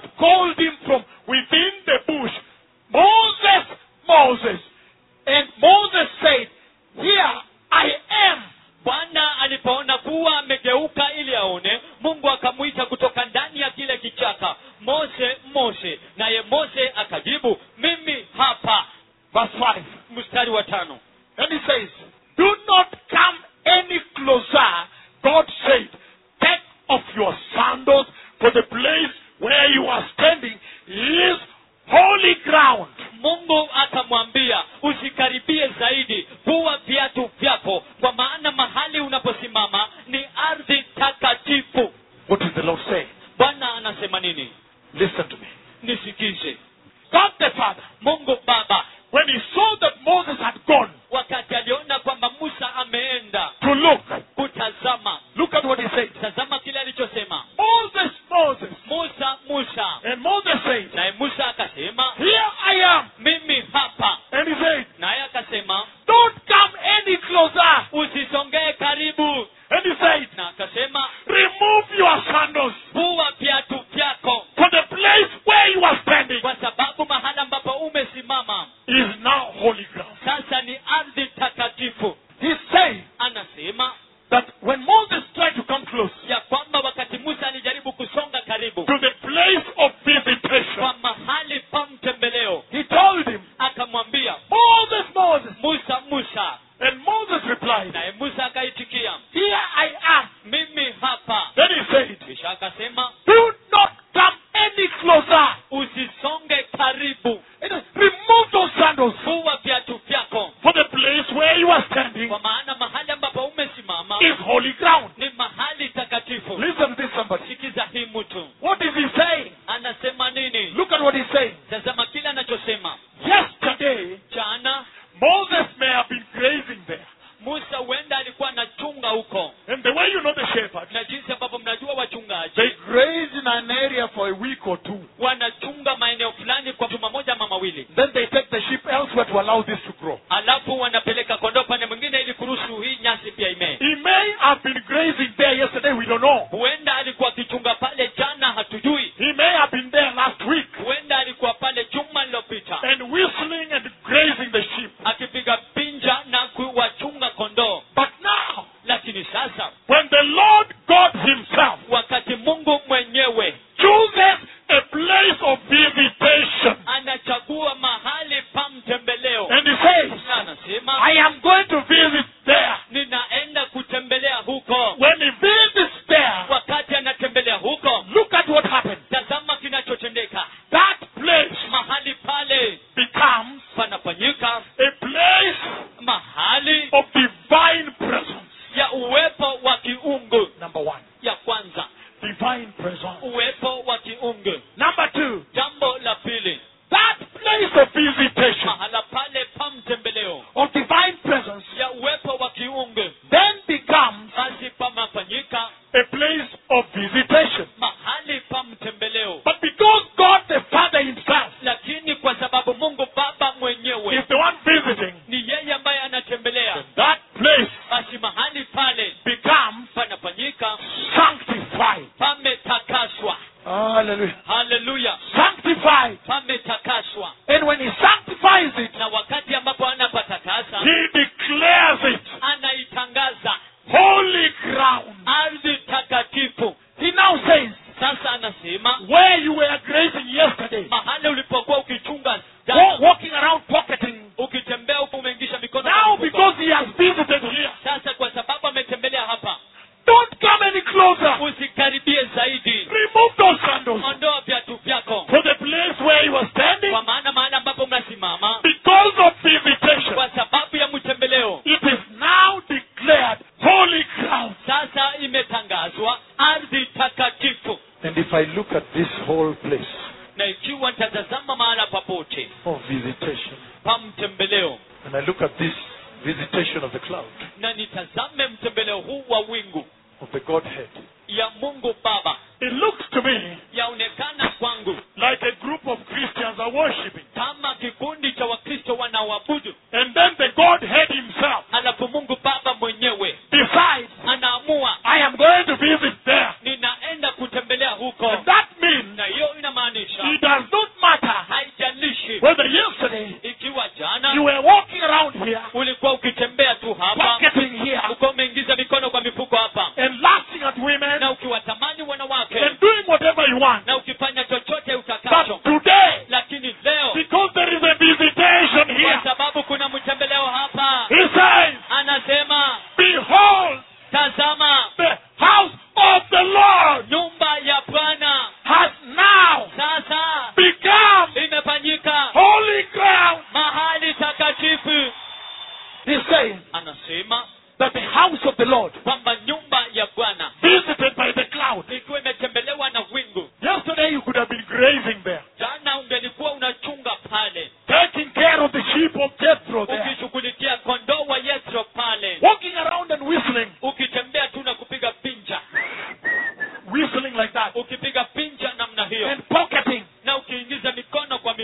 He is saying now Anasema sasa that now ya kwamba sasa that the Godhead himself ya kwamba Mungu mwenyewe, Mungu Baba mwenyewe has decided ameamua that I will go and visit there. ya kwamba nitakwenda na nitembelee huko. He said, Anasema when he visits, anapotembelea he sanctifies. anatakasa. And when he sanctifies, Anapotakasa his presence will be there. uwepo wake utakuwa And pale, when his presence is there, na wakati uwepo wake uko then pale, he says, hey, anaponasema hey, why are you coming? ni kwa nini unakuja? Hey, Hey, pastor. mchungaji. Hey, Hey, Church of Christ. kanisa la Kristo, Don't come any closer usisonge karibu, to the place kwa sababu mahali where you are standing ambapo right now umesimama sasa hivi is holy ground. ni ardhi takatifu. Get off those sandals Toa hivyo viatu and throw them away na uvitupe mbali before you approach me. kabla unikaribie mimi. He's saying Anasema that since God ya kwamba Mungu has decided to now visit the house, ameamua sasa kuitembelea nyumba, it means inamaanisha he has now also decreed sasa pia ametangaza that behold, kwamba tazama, the house of the Lord nyumba ya Bwana is now holy ground. sasa ni ardhi takatifu. And now you have an instruction Na sasa uko na maagizo as a pastor, kama mchungaji, as a congregation, kama umati, as a church, kama kanisa, globally, kote kote in ulimwenguni, Kenya, hapa Kenya, Uvascular, Uvascular, everywhere. kila mahali. He's saying the responsibility is this. Anasema wajibu ndio huu, Because now, kwa sababu sasa God the Father Mungu Baba has visited the house ameitembelea nyumba in the power of the cloud of his glory. katika nguvu ya wingu la utukufu wake. Now, Sasa you cannot again hauwezi tena enter with those. kuingia na hizo sabatu. What is the meaning of removing the sandals? Maana ya kuvua viatu ni ipi? Removing the sandals means this. Kuondoa viatu yamaanisha hivi: Respect. heshima. Respect. Heshima, That means hiyo inamaanisha respect to the Lord heshima kwa Bwana has been lacking. imekuwa imekosa. Number 2, Ya pili, removing sandals. kuondoa viatu, That this cloud is instructing the pastors to do today ya kwamba wingu hili linaagiza wachungaji leo hii, means inamaanisha honor. heshima. Honor. Heshima. Number 3, Ya tatu, removing the sandals. kuondoa viatu, That this glory is right now commanding the pastor to do. ya kwamba utukufu sasa hivi unaamrisha wachungaji wafanye. It means Inamaanisha humbleness. unyenyekevu. Humbleness. Unyenyekevu, Removing the sandals. kuvua viatu, That this cloud of glory ya kwamba ili wingu la utukufu is right now sasa ordering the church to do. inaamrisha kanisa lifanye. Means Maanisha humility. unyenyekevu. Number 5. Nambari 5, The removal of sandals kuondoa viatu, that the glory is instructing the church to do ambayo utukufu unaagiza kanisa lifanye. means this. Inamaanisha hivi: Separateness of place. Let me just describe that. Means inamaanisha a separated place. mahali palipotengwa. Meaning Kumaanisha the other places mahali pengine he can walk with sandals. anaweza kutembea na sabatu, But if he wants to come here lakini ikiwa anataka kuja hapa where the Lord is, mahali ambapo Mungu yupo, he says, anasema this is a separated place. hapa ni mahali palipotengwa. Here you must move the sandals. Hapa lazima uondoe viatu. Precious people, Watu wa dhamani, what are the sandals that the Lord is instructing the church to remove, commanding her to remove? je, ni viatu vipi ambavyo Bwana analiamrisha kanisa liondoe? If you look at the Church of Christ globally, Ikiwa utatazama kanisa la Kristo kote kote you ulimwenguni, see that right now unaona kwamba sasa hivi she's trampling the altar anakanyaga madhabahu with certain sandals. na viatu fulani. One of them Mojawapo is sexual sin. ni dhambi ya ngono. I knew that if the Lord is going to send me to you, Nilijua ikiwa Bwana anaenda kunituma kwenu, then we have to discuss the truth. basi itabidi tujadili ukweli. Then the truth has to be dispensed. Basi ukweli lazima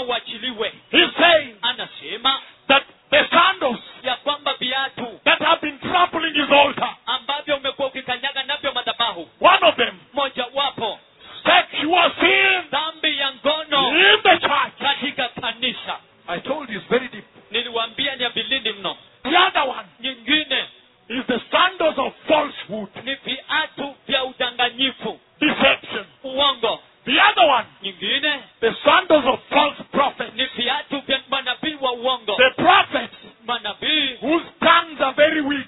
ambao ndimi zao ni legevu mno, ni dhaifu, They cannot pronounce the word holiness. hawawezi wakalitaja jina utakatifu. The other one, Nyingine, false apostles. mitume wa uongo, The apostles that write a name tag. mitume wanaoandika tu jina, This is apostle so and so. huyu ni mtume fulani wa fulani. And you know it's amazing because the Lord speaks to me quite a bit about them. Na unajua yashangaza, maana Bwana uninenea sana kwa usu. The other one, Nyingine, postmodernism. usasa.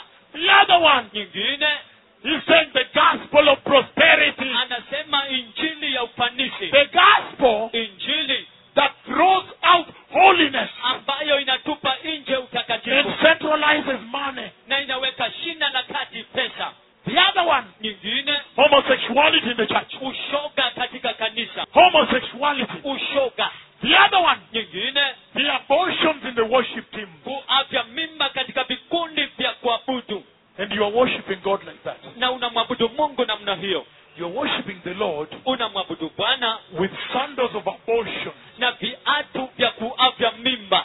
Abortions are common in the church. Kuavya mimba ni ya kawaida kwa kanisa. Today it is common Leo hii ni kawaida for a pastor kwa mchungaji, to, for example, be involved in a relationship. kwa mfano, kuhusika katika uhusiano. It is common Ni kawaida to hear a pastor's wife complaining. kusikia mke wa mchungaji akilalamika. How come Yawezekanaje that leader, that worship leader, that girl, that woman kwamba huyo kiongozi wa ibada, huyo mwanamke, huyo mtu knows more about you than me? anajua zaidi kukuhusu wewe kuliko mimi? You hear these things. Unasikia mambo haya, Don't come any closer. anasema usisonge karibu, Remove those sandals now. ondoa viatu hivyo For sasa. the place where you are standing Maana now mahali ambapo unasimama is sasa holy ground. ni ardhi takatifu. The Lord is saying Bwana anasema that behold, ya kwamba tazama, the cloud of God wingu la Mungu is now tabernacle. sasa limehekalishwa, Tabernacle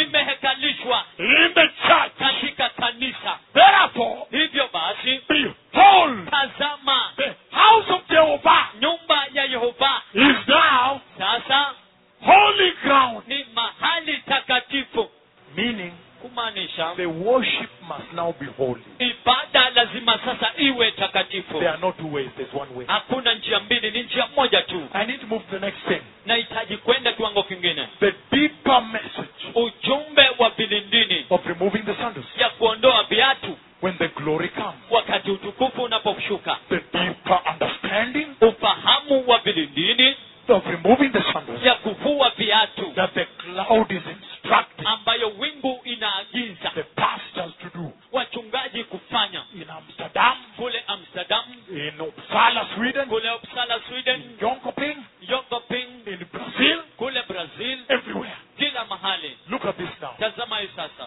If you read the Bible, ikiwa utasoma Biblia you find a conversation unapata mjadala between Jehovah and Joshua. kati ya Yehova na Yoshua. There is the message.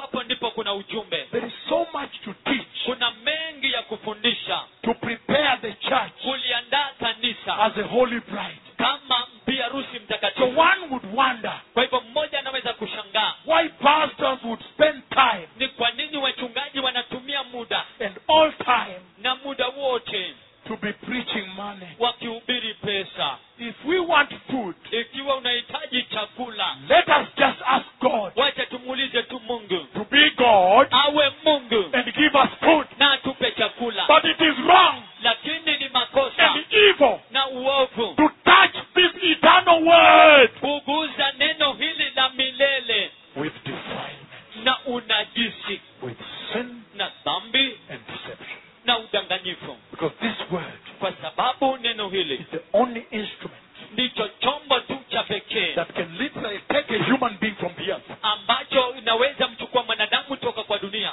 take to heaven. na kumpeleka mbinguni, The unpurchasable ambayo haiwezi kununulika, can do the unpurchasable. inaweza fanya isiyonunulika. The book of Joshua, Kitabu cha Yoshua chapter 5.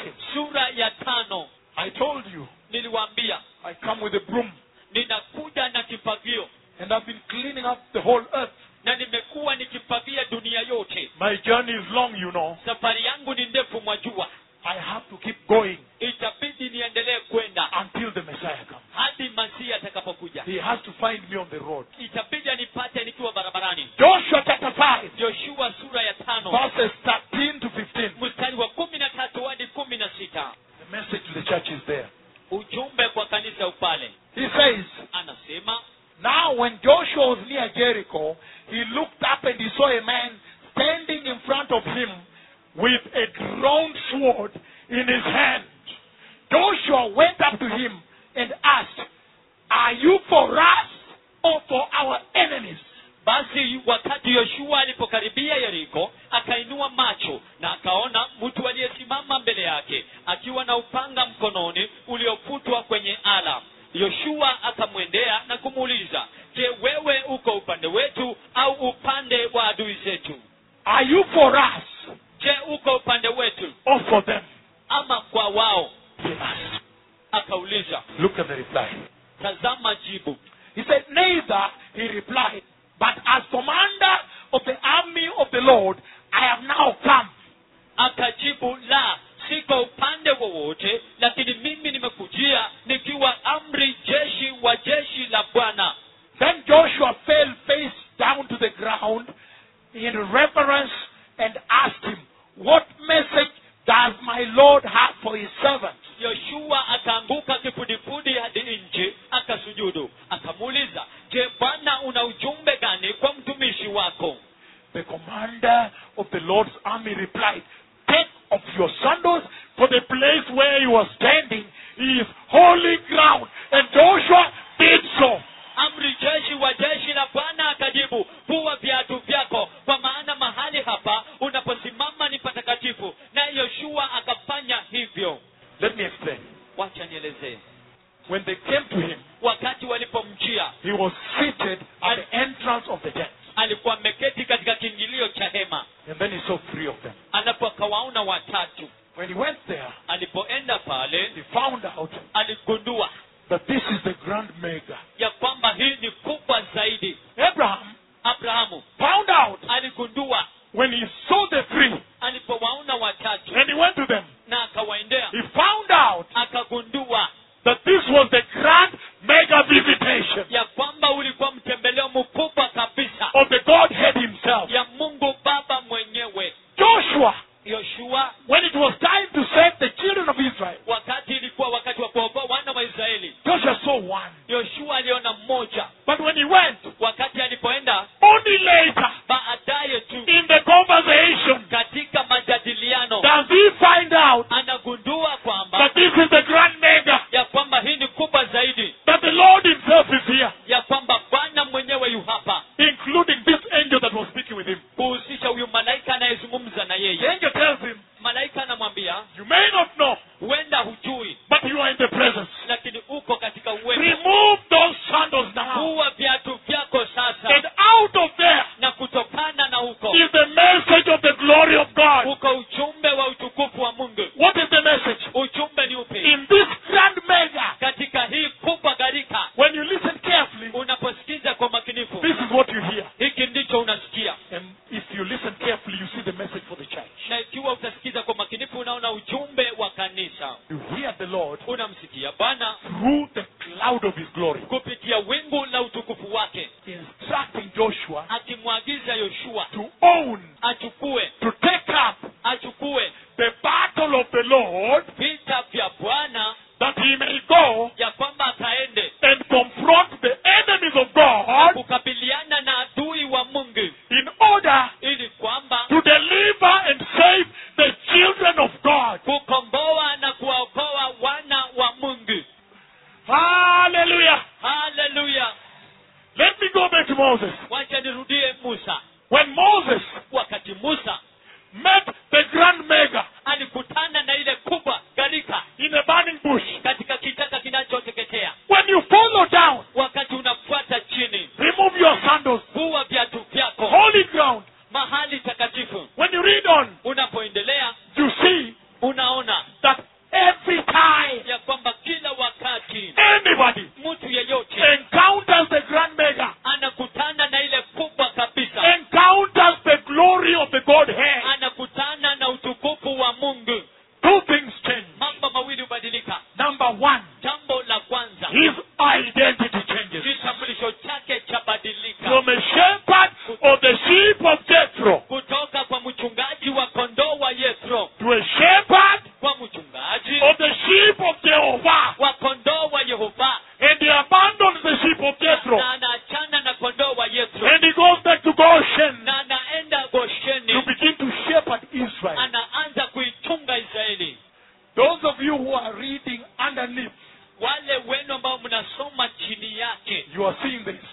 the church. munaona maagizo kwa But I kanisa, will open, don't worry. lakini nitafunua, usijali. He's saying, Anasema when Moses encountered the cloud, the glory of Jehovah, wakati Musa anakutana na utukufu, that became hiyo the ikafanyika. standard calling, the classic calling of God. Hapo ndipo mwito wa Bwana To ulikuwa, abandon shepherding prosperity, uachana na kuchunga ufanisi, to now go and shepherd the sheep of God. na sasa kwenda na kuchunga kondoo wa Kristo. He's saying, Anasema this is the hour hii ndio saa to abandon ya kuachana the sheep of Jethro kondoo wa Yethro and return na kurudi and begin na to kuanza shepherd kuchunga the sheep of Jehovah. kondoo wa Jehova. Ehe, That is what the cloud is saying. hicho ndicho wingu inasema. Now listen to me. Sasa nisikize, When Moses met the glory wakati Musa alikutana na utukufu of the Godhead, wa Mungu Baba, his identity kitambulisho chake changed. kilibadilika. Then his ministry, Alafu huduma yake, in other words, life's mission, kwa maneno mengine huduma yake ya maisha changed. ilibadilika. And then, Alafu from that day on, tangia hiyo siku na he kuendelea, became the shepherd of the sheep of Jehovah. akafanyika mchungaji wa kondoo wa Yehova, And he went to rescue Israel from there to Jerusalem. na anataka kuikomboa Israeli toka pale kwenda Yerusalemu, The spiritual sheep.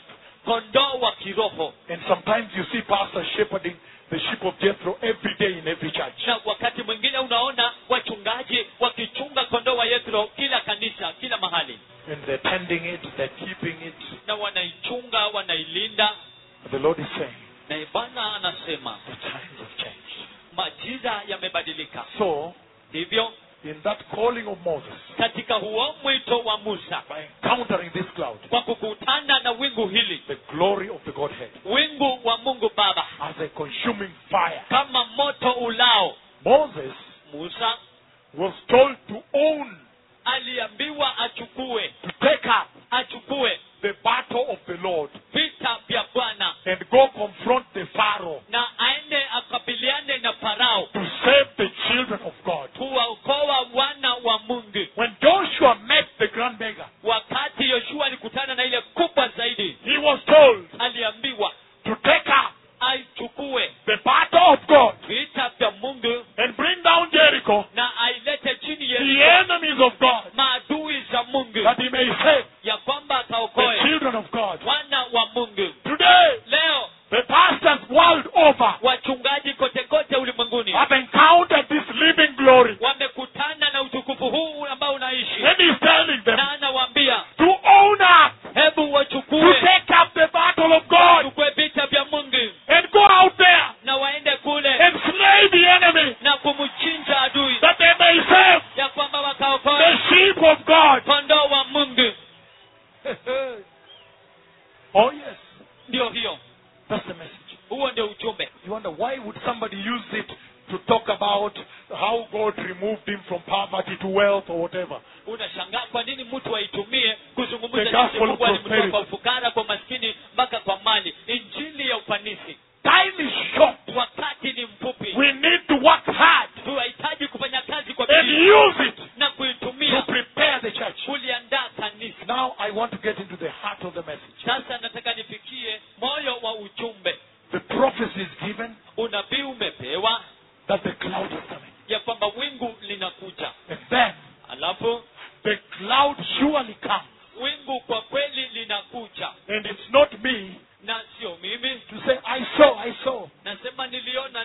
Believe you me, I saw. Amini tu niliona. Hapana. Hapana, It is people that have recorded in their phone. ni watu ambao wamenakili katika simu zao. When the cloud of God Wakati wingu la Mungu came down lilishuka into the house of the Lord, katika nyumba ya Bwana, what is the message to the church? ujumbe ni upi kwa kanisa? Number one, Jambo la kwanza, he comes to the church anakuja kwa kanisa to give the church kupatia kanisa direction. mwelekeo. Do you remember Israel? Je, unakumbuka Israeli When Moses was leading them wakati Musa alikuwa akiwaongoza through the wilderness, kupitia kwa jangwa? the same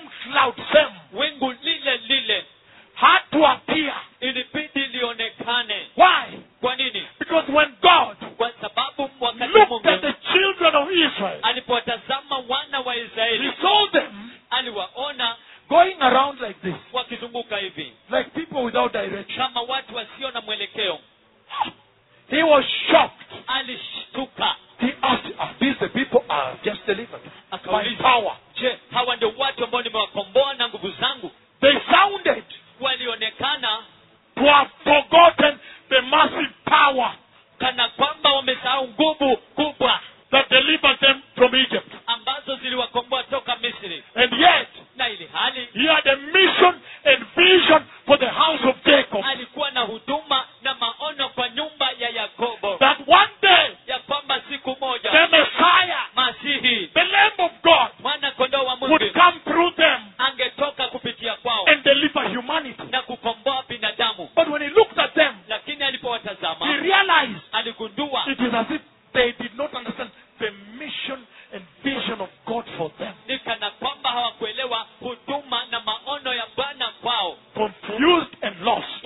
Wamechanganyikiwa na wamepotea. They were saying, Walikuwa wakisema, ah, aha, this time, wakati huu what time is it? ni saa ngapi sasa? This time in Egypt, Wakati huu Misri I would be eating a huge pot of meat ningekuwa na kula tu chungu kubwa cha nyama and huge cucumbers na matango makubwa and pots of fish. na viungu vya samaki. I am thirsting here. Niko na kiu hapa, We are struggling to find water. tunang'ang'ana kupata maji, But this time in Egypt, lakini wakati huu kule Misri I would be drinking ningekuwa na kunywa the sweet waters of the Nile. maji matamu ya mto Nile, Until the Egyptians write poems about the sweet waters of the Nile. hadi wa Misri wakaandika mashairi kuhusu maji tamu ya mto Nile. The Lord had all that. Bwana alisikia hiyo yote, He heard them aliwasikia saying wakisema that this man Moses, ya kwamba huyu mtu we are Musa not even sure of him. hata hatuna uhakika kumhusu. Let us fight for ourselves a Wacha, leader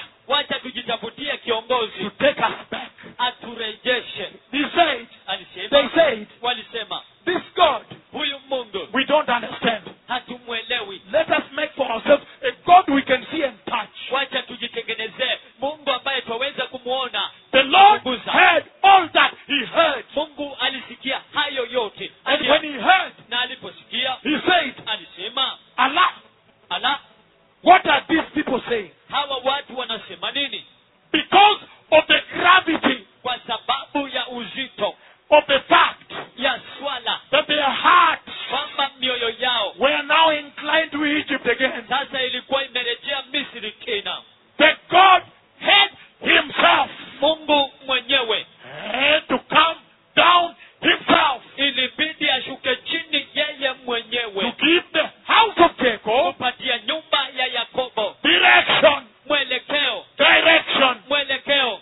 The book of Numbers chapter 9, Kitabu cha Hesabu sura ya 9 verses 15 to 23. mstari wa 15 hadi 23. I am not reading it, you can read it.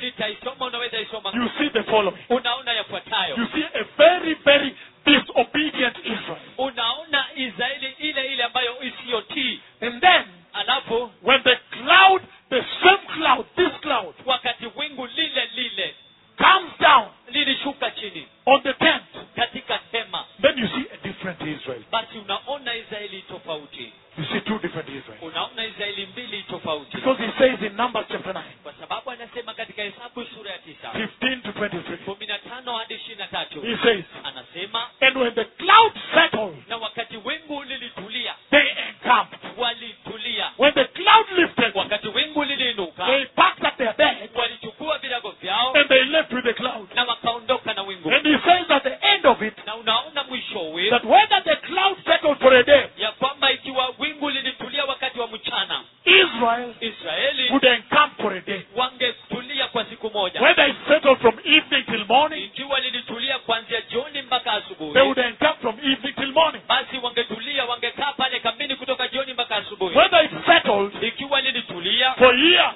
kwa miaka or for a year or months, ama miaka ama miezi, whatever the time, wakati wowote ule they would observe. wangetii. Then he says, Alafu anasema in that way, kwa njia hiyo Israel obeyed Israeli ilitii the command of God amri ya Mungu through Moses. kupitia Musa. Now, Sasa when I look at the church today, ninapolitazama kanisa leo hii, I see as if ninaona kana kwamba the church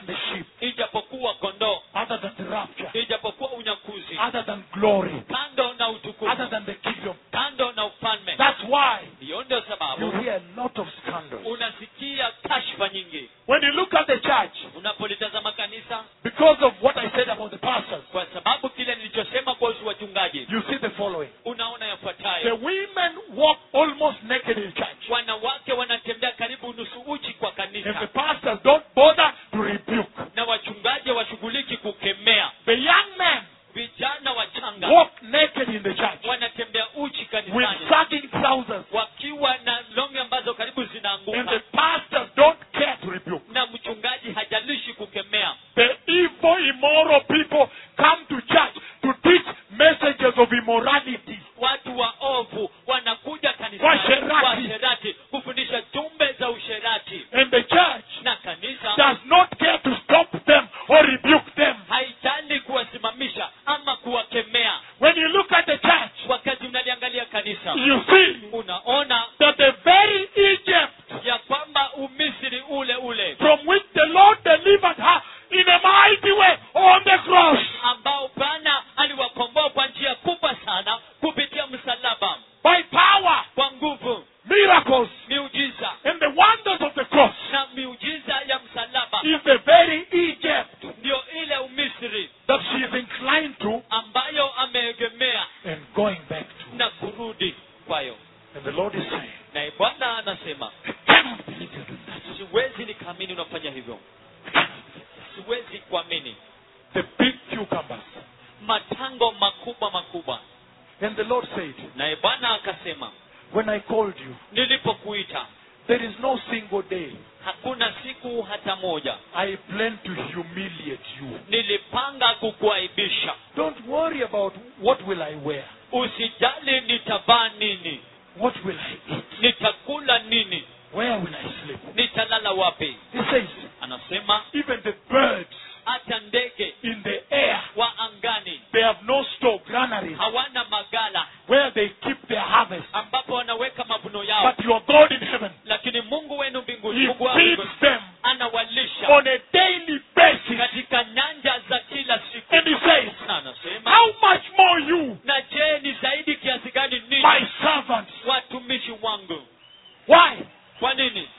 And He says, Na anasema, seek ye first the kingdom of God utafuteni kwanza ufalme wa Mungu and His righteousness na uhaki wake and His kingdom, na ufalme wake, and everything else na kila kitu kinginecho will be given to you. kitapewa kwenu. What is this faithlessness I see in church? Sasa hii ni nini? Kutoaminika, kutokuwa na imani ambayo unaona kwa kanisa.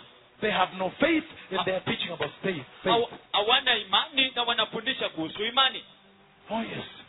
Ndio hiyo The Lord is saying Bwana yuwasema that at this hour, ya kwamba katika saa hii the pastors wachungaji must now follow the leading of God. lazima sasa wafuate mwongozo wa Mungu. He says Anasema that everybody ya kwamba kila mtu in the Bible, katika Biblia, whenever they encountered the glory of the Godhead, wakati wowote walikutana na utukufu wa Mungu Baba, two things changed. mambo mawili yalibadilika. Their identity changed right away. Kitambulisho chao kilibadilika papo hapo, And then their life mission, ministry, alafu huduma yao ya maisha changed instant. ilibadilika papo hapo. If you don't change, Ikiwa hautabadilika, you will be the first person I meet utakuwa mtu wa kwanza atakayekutana na yeye who encounters the glory ambaye amekutana na utukufu and doesn't change. na habadiliki. The glory has come Utukufu umekuja to give the church kulipatia kanisa direction. mwelekeo. And he's saying Na anasema that Israel ya kwamba Israeli had never been this way before haikuwa imekuwa katika hiyo njia to hapo Jerusalem. kwenda Yerusalemu. So is the church. Hivyo ndivyo ilivyo She kanisa. has never been to this way, Halijawahi kuwa katika njia to hii the rapture of the church. kwa unyakuzi wa She has kanisa. never been this way before. Halijawahi kuwa katika njia hii hapo nyuma. So she surely needs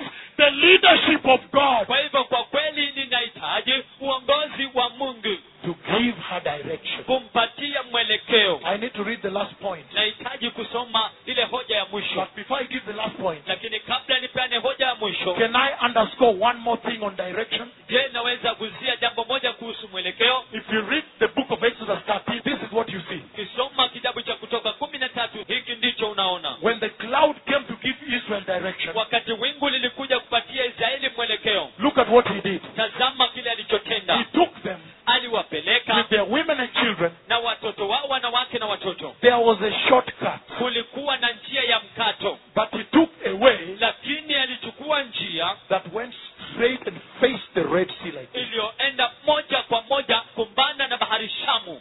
to the Red Sea. Bahari Shamu. How can you do this? Unawezaje fanya hivi? We have women and children here. Tuko na wanawake na watoto hapa. They rebuked Moses. Walimkemea Musa. How can you do that? Unaweza fanya aje hiyo? How can you face the sea? Unawezaje kuendekea kwa bahari? But listen to me. Lakini nisikize, When they just obeyed, walipotii tu, number one, they saw the signs and wonders of God. jambo la kwanza waliona ishara na maajabu ya Mungu.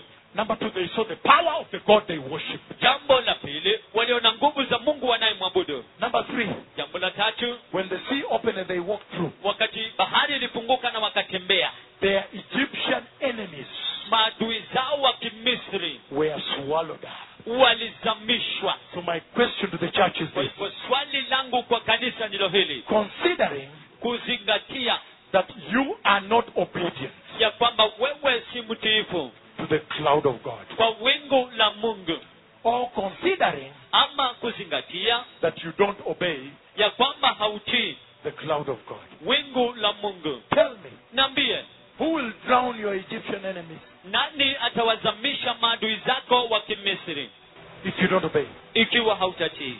Numbers chapter 9, Hesabu sura ya 9 which you have already written, ambayo tayari mmeandika, verse 15 to 23. mstari wa 15 hadi 23. The key message it pulls out, Ujumbe ambao unajitokeza the pale, key message that the glory, the cloud of the glory brings to the church ujumbe nyeti muhimu zaidi ambao wingu la utukufu unaleta is obedience. si utiifu. Obedience and Utiifu obedience. na utiifu, That's the same message huo ndio ujumbe ule ule he gave Israel. alipea Israeli. Hallelujah. Haleluya! Listen to this now. Sikiza haya sasa. What is the message that the cloud of Jehovah brings to the church of Christ? Ujumbe ni upi ambalo wingu la Yehova linaleta kwa kanisa la Kristo? The prophecy said Unabii alisema and fulfillment happened. na utimilizo ukatendeka. But now, what is the message? Lakini sasa ujumbe ni upi? Hallelujah. Haleluya! The message is this. Ujumbe ndio huu. The cloud of God Wingu la Mungu comes to the church linakuja kwa kanisa to distinguish his people. kuwatofautisha watu wake. When Israel followed this cloud, Wakati Israeli ilifuata hili wingu, this very cloud, wingu hili Israel became known from then until today ikajulikana kuanzia wakati ule mpaka wa sasa by following the cloud. kwa kulifuata wingu. The people whose God is Jehovah. Watu ambao Mungu wao ni Yehova. Hallelujah. Haleluya! The Lord has come Bwana amekuja to separate you out. kuwatenga.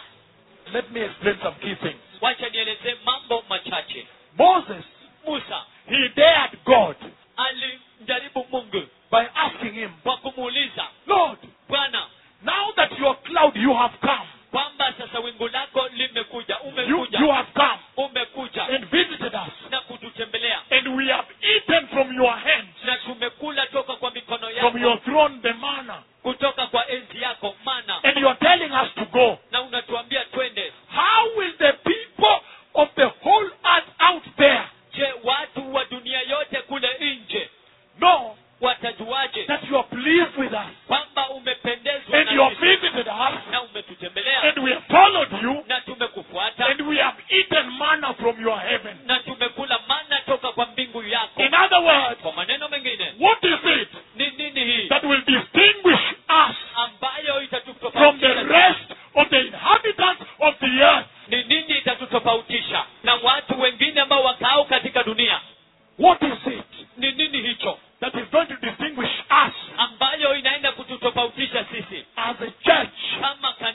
as a generation, kama kizazi, as a ministry, kama huduma from the rest of the world, kutoka kwa ulimwengu as a mwingine, pastor kama that mchungaji has sat under this cloud today. ambaye ameketi chini ya wingu hili leo What hii. is it that when you go out there, Ni nini hicho? Kwamba utakapoenda kule nje, when you show it to people, wakati unaonyesha watu, they will say, that man has been visited by the cloud. huyo mtu ametembelewa na Bwana.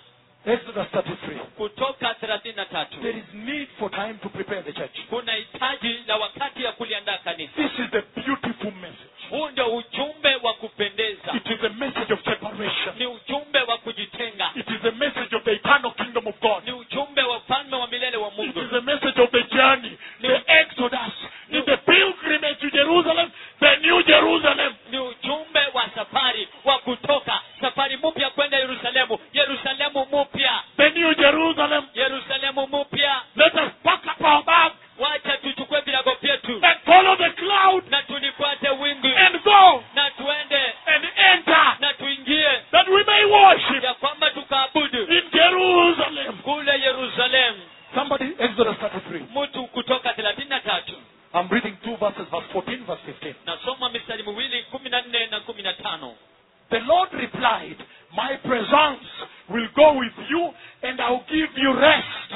Bwana akajibu, uso wangu utakwenda pamoja nawe, nami nitakupa raha. Then Moses said to him, if your presence does not go with us, do not send us up from here. Kisha Mose akamwambia, kama uwepo wako hauendi pamoja nasi, usituondoe hapa. Verse 16. Mstari wa 16. How will anyone know that you are pleased with me and with your people unless you go with us?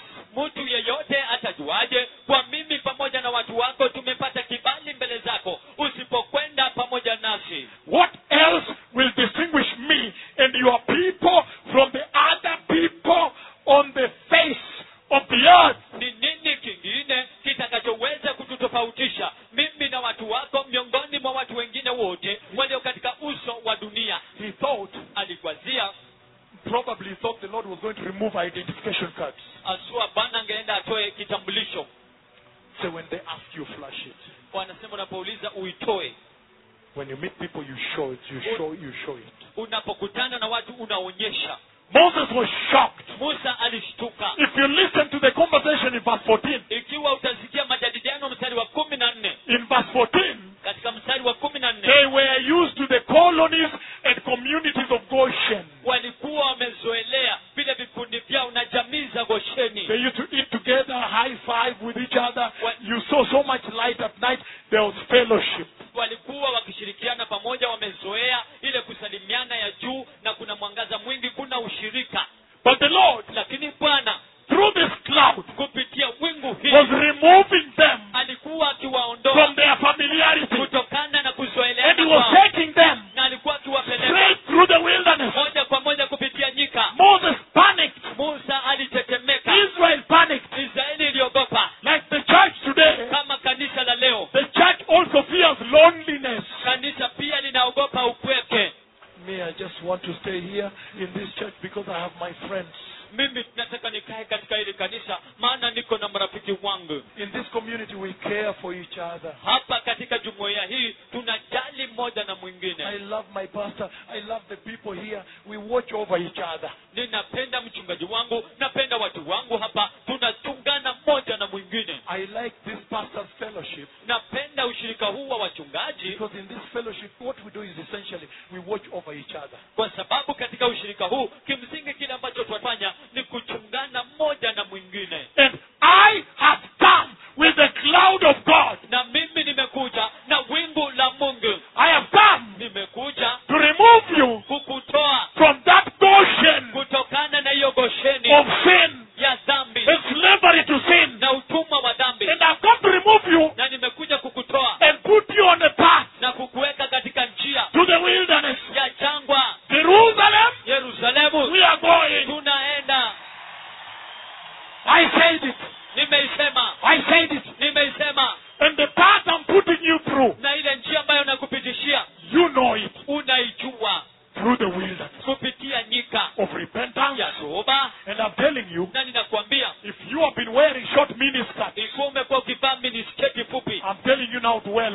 sasa nakwambia uvae sketi refu.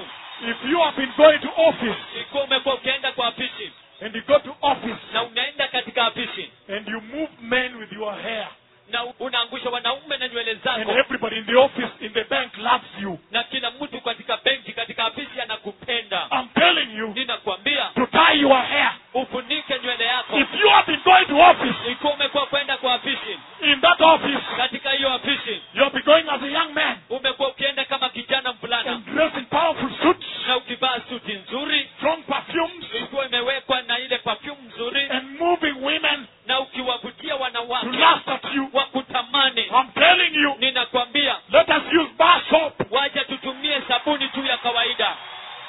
I am putting you, Ninakwambia I am putting you ninakujenga on the path to the wilderness katika njia ya jangwa for purification. kwa utakaso. Purification. Utakaso. Jerusalem. Yerusalemu, Jerusalem. Yerusalemu, We are still going. bado tunaenda. Listen to this. Sikiza haya. And on that path, Na katika hiyo it njia is called the highway of holiness. inaitwa njia kuu ya utakatifu. Isaiah 35, Isaia 35 verse 8 and 9. mstari wa 8 na wa And 9. when you thought it was lonely, Na ukiwa unadhani kwamba ilikuwa ya he upweke, says, anasema however, hata hivyo no ferocious beast hakuna mnyama wa hayawani will devour you there. atakurarua pale. So Moses panicked. Kwa hivyo Musa aliogopa, He says, anasema if you don't send us by your presence, ikiwa utatutuma na uwepo wako, with your presence, na uwepo wako, please tafadhali don't send us up from here. usitutume kutoka hapa. But let me move number 2. Lakini wacha nisonge nambari 2. And you think you will be lonely in the bank Na unafikiria kwamba utakuwa peke yako, utakuwa when you upweke. now wear the long skirt. wakati unavalia sketi refu kwa benki, And you will think na unafikiria that when you carry your lunch, ya kwamba ukibeba kishuka chako, your lunch box in that office, ukibeba chakula chako cha mchana katika hiyo box, and you stop going with them for lunch and talking about men, talking about women, na ukome kwenda pamoja nao wakiongea kuhusu wanawake, wakiongea kuhusu wanaume, you think you'll be lonely. unafikiria kwamba utakuwa na You upweke. think if you stop going to the movies with them, Unafikiria kwamba ukikosa kwenda kuona kanda za video pamoja na you'll be wao lonely. utakuwa na upweke. Whoever thinks so Yeyote anayefikiria hivyo is mistaken, amefanya makosa, because right here kwa sababu papa hapa is the comforter. kuna yule mfariji. Right here Papa hapa is the best company, the Lord himself. Bwana mwenyewe. Listen to this now. Sikiza hii sasa. What answer did the Lord give Moses that will distinguish them? Je, ni jibu lipi ambalo Bwana alimpatia Musa ambalo litawatofautisha? This is what the Lord said to him. Hivi ndivyo Bwana alivyomwambia, That wherever my glory visits, ya kwamba wakati wowote utukufu wangu unatembelea, whichever place my glory visits, mahali popote ambapo utukufu wangu unatembelea, it sanctifies the place. inatakasa mahali pale, And that place na mahali pale becomes holy ground. panafanyika ardhi takatifu. Sanctifies the place Inatakasa mahali and consecrates the place. na inatakasa mahali. Number 2, consecrate. Nambari ya pili, kusafisha. Number 3, Jambo la tatu, then he declares it holy ground. basi anaitangaza ardhi takatifu Sanctify, iliyotakaswa, consecrate, and iliyosafishwa, then declare holy ground. anapo mahali ambapo ni patakatifu. But the people who are in that place Lakini watu walioko katika mahali of pale visitation, ya mtembeleo they become wanafanyika holy people. watu watakatifu. Holy people Watu watakatifu of the place of ya visitation. mahali pa utembeleo They are given an assignment, wanapewa jukumu, holy worship. ibada takatifu. When they do holy worship Wanapofanya ibada takatifu before the Lord, mbele za Bwana, then they become basi wanafanyika God's treasured possession. watu wa milki ya Mungu. When they become that, Wanapofanyika hiyo his possession, umiliki yake, then the following identification they hold. basi kitambulisho kifuatacho wanabeba. The following transformation happens. Mabadiliko yafuatayo hutendeka. This is what happens. Hiki ndicho kinachotendeka. Their talk changes.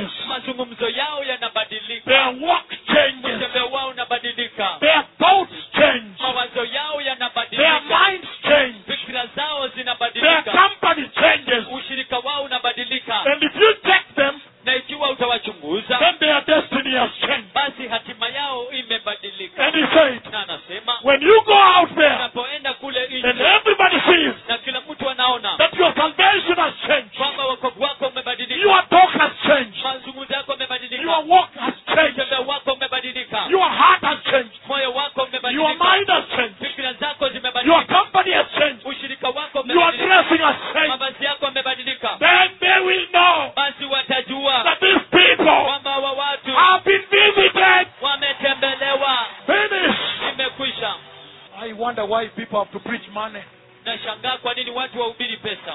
Listen, Sikiza, he's saying anasema that when your talk changes, ya kwamba wakati mazungumzo yako yanabadilika and they see na waone, your walk changes, mtembeo wako and unabadilika they see na waone, your thoughts change, fikira zako zinabadilika and they see na waone, your friends change, marafiki zako and wanabadilika they see na waone, your dressing change, mavazi yako yanabadilika and they see na waone, your salvation change, wokovu wako unabadilika and they see na waone, and your destiny change, na hatima yako inabadilika and they see. na waone, They will know. watajua Surely, surely, kwa hakika those people wale watu have been visited wametembelewa by the cloud. na wingu.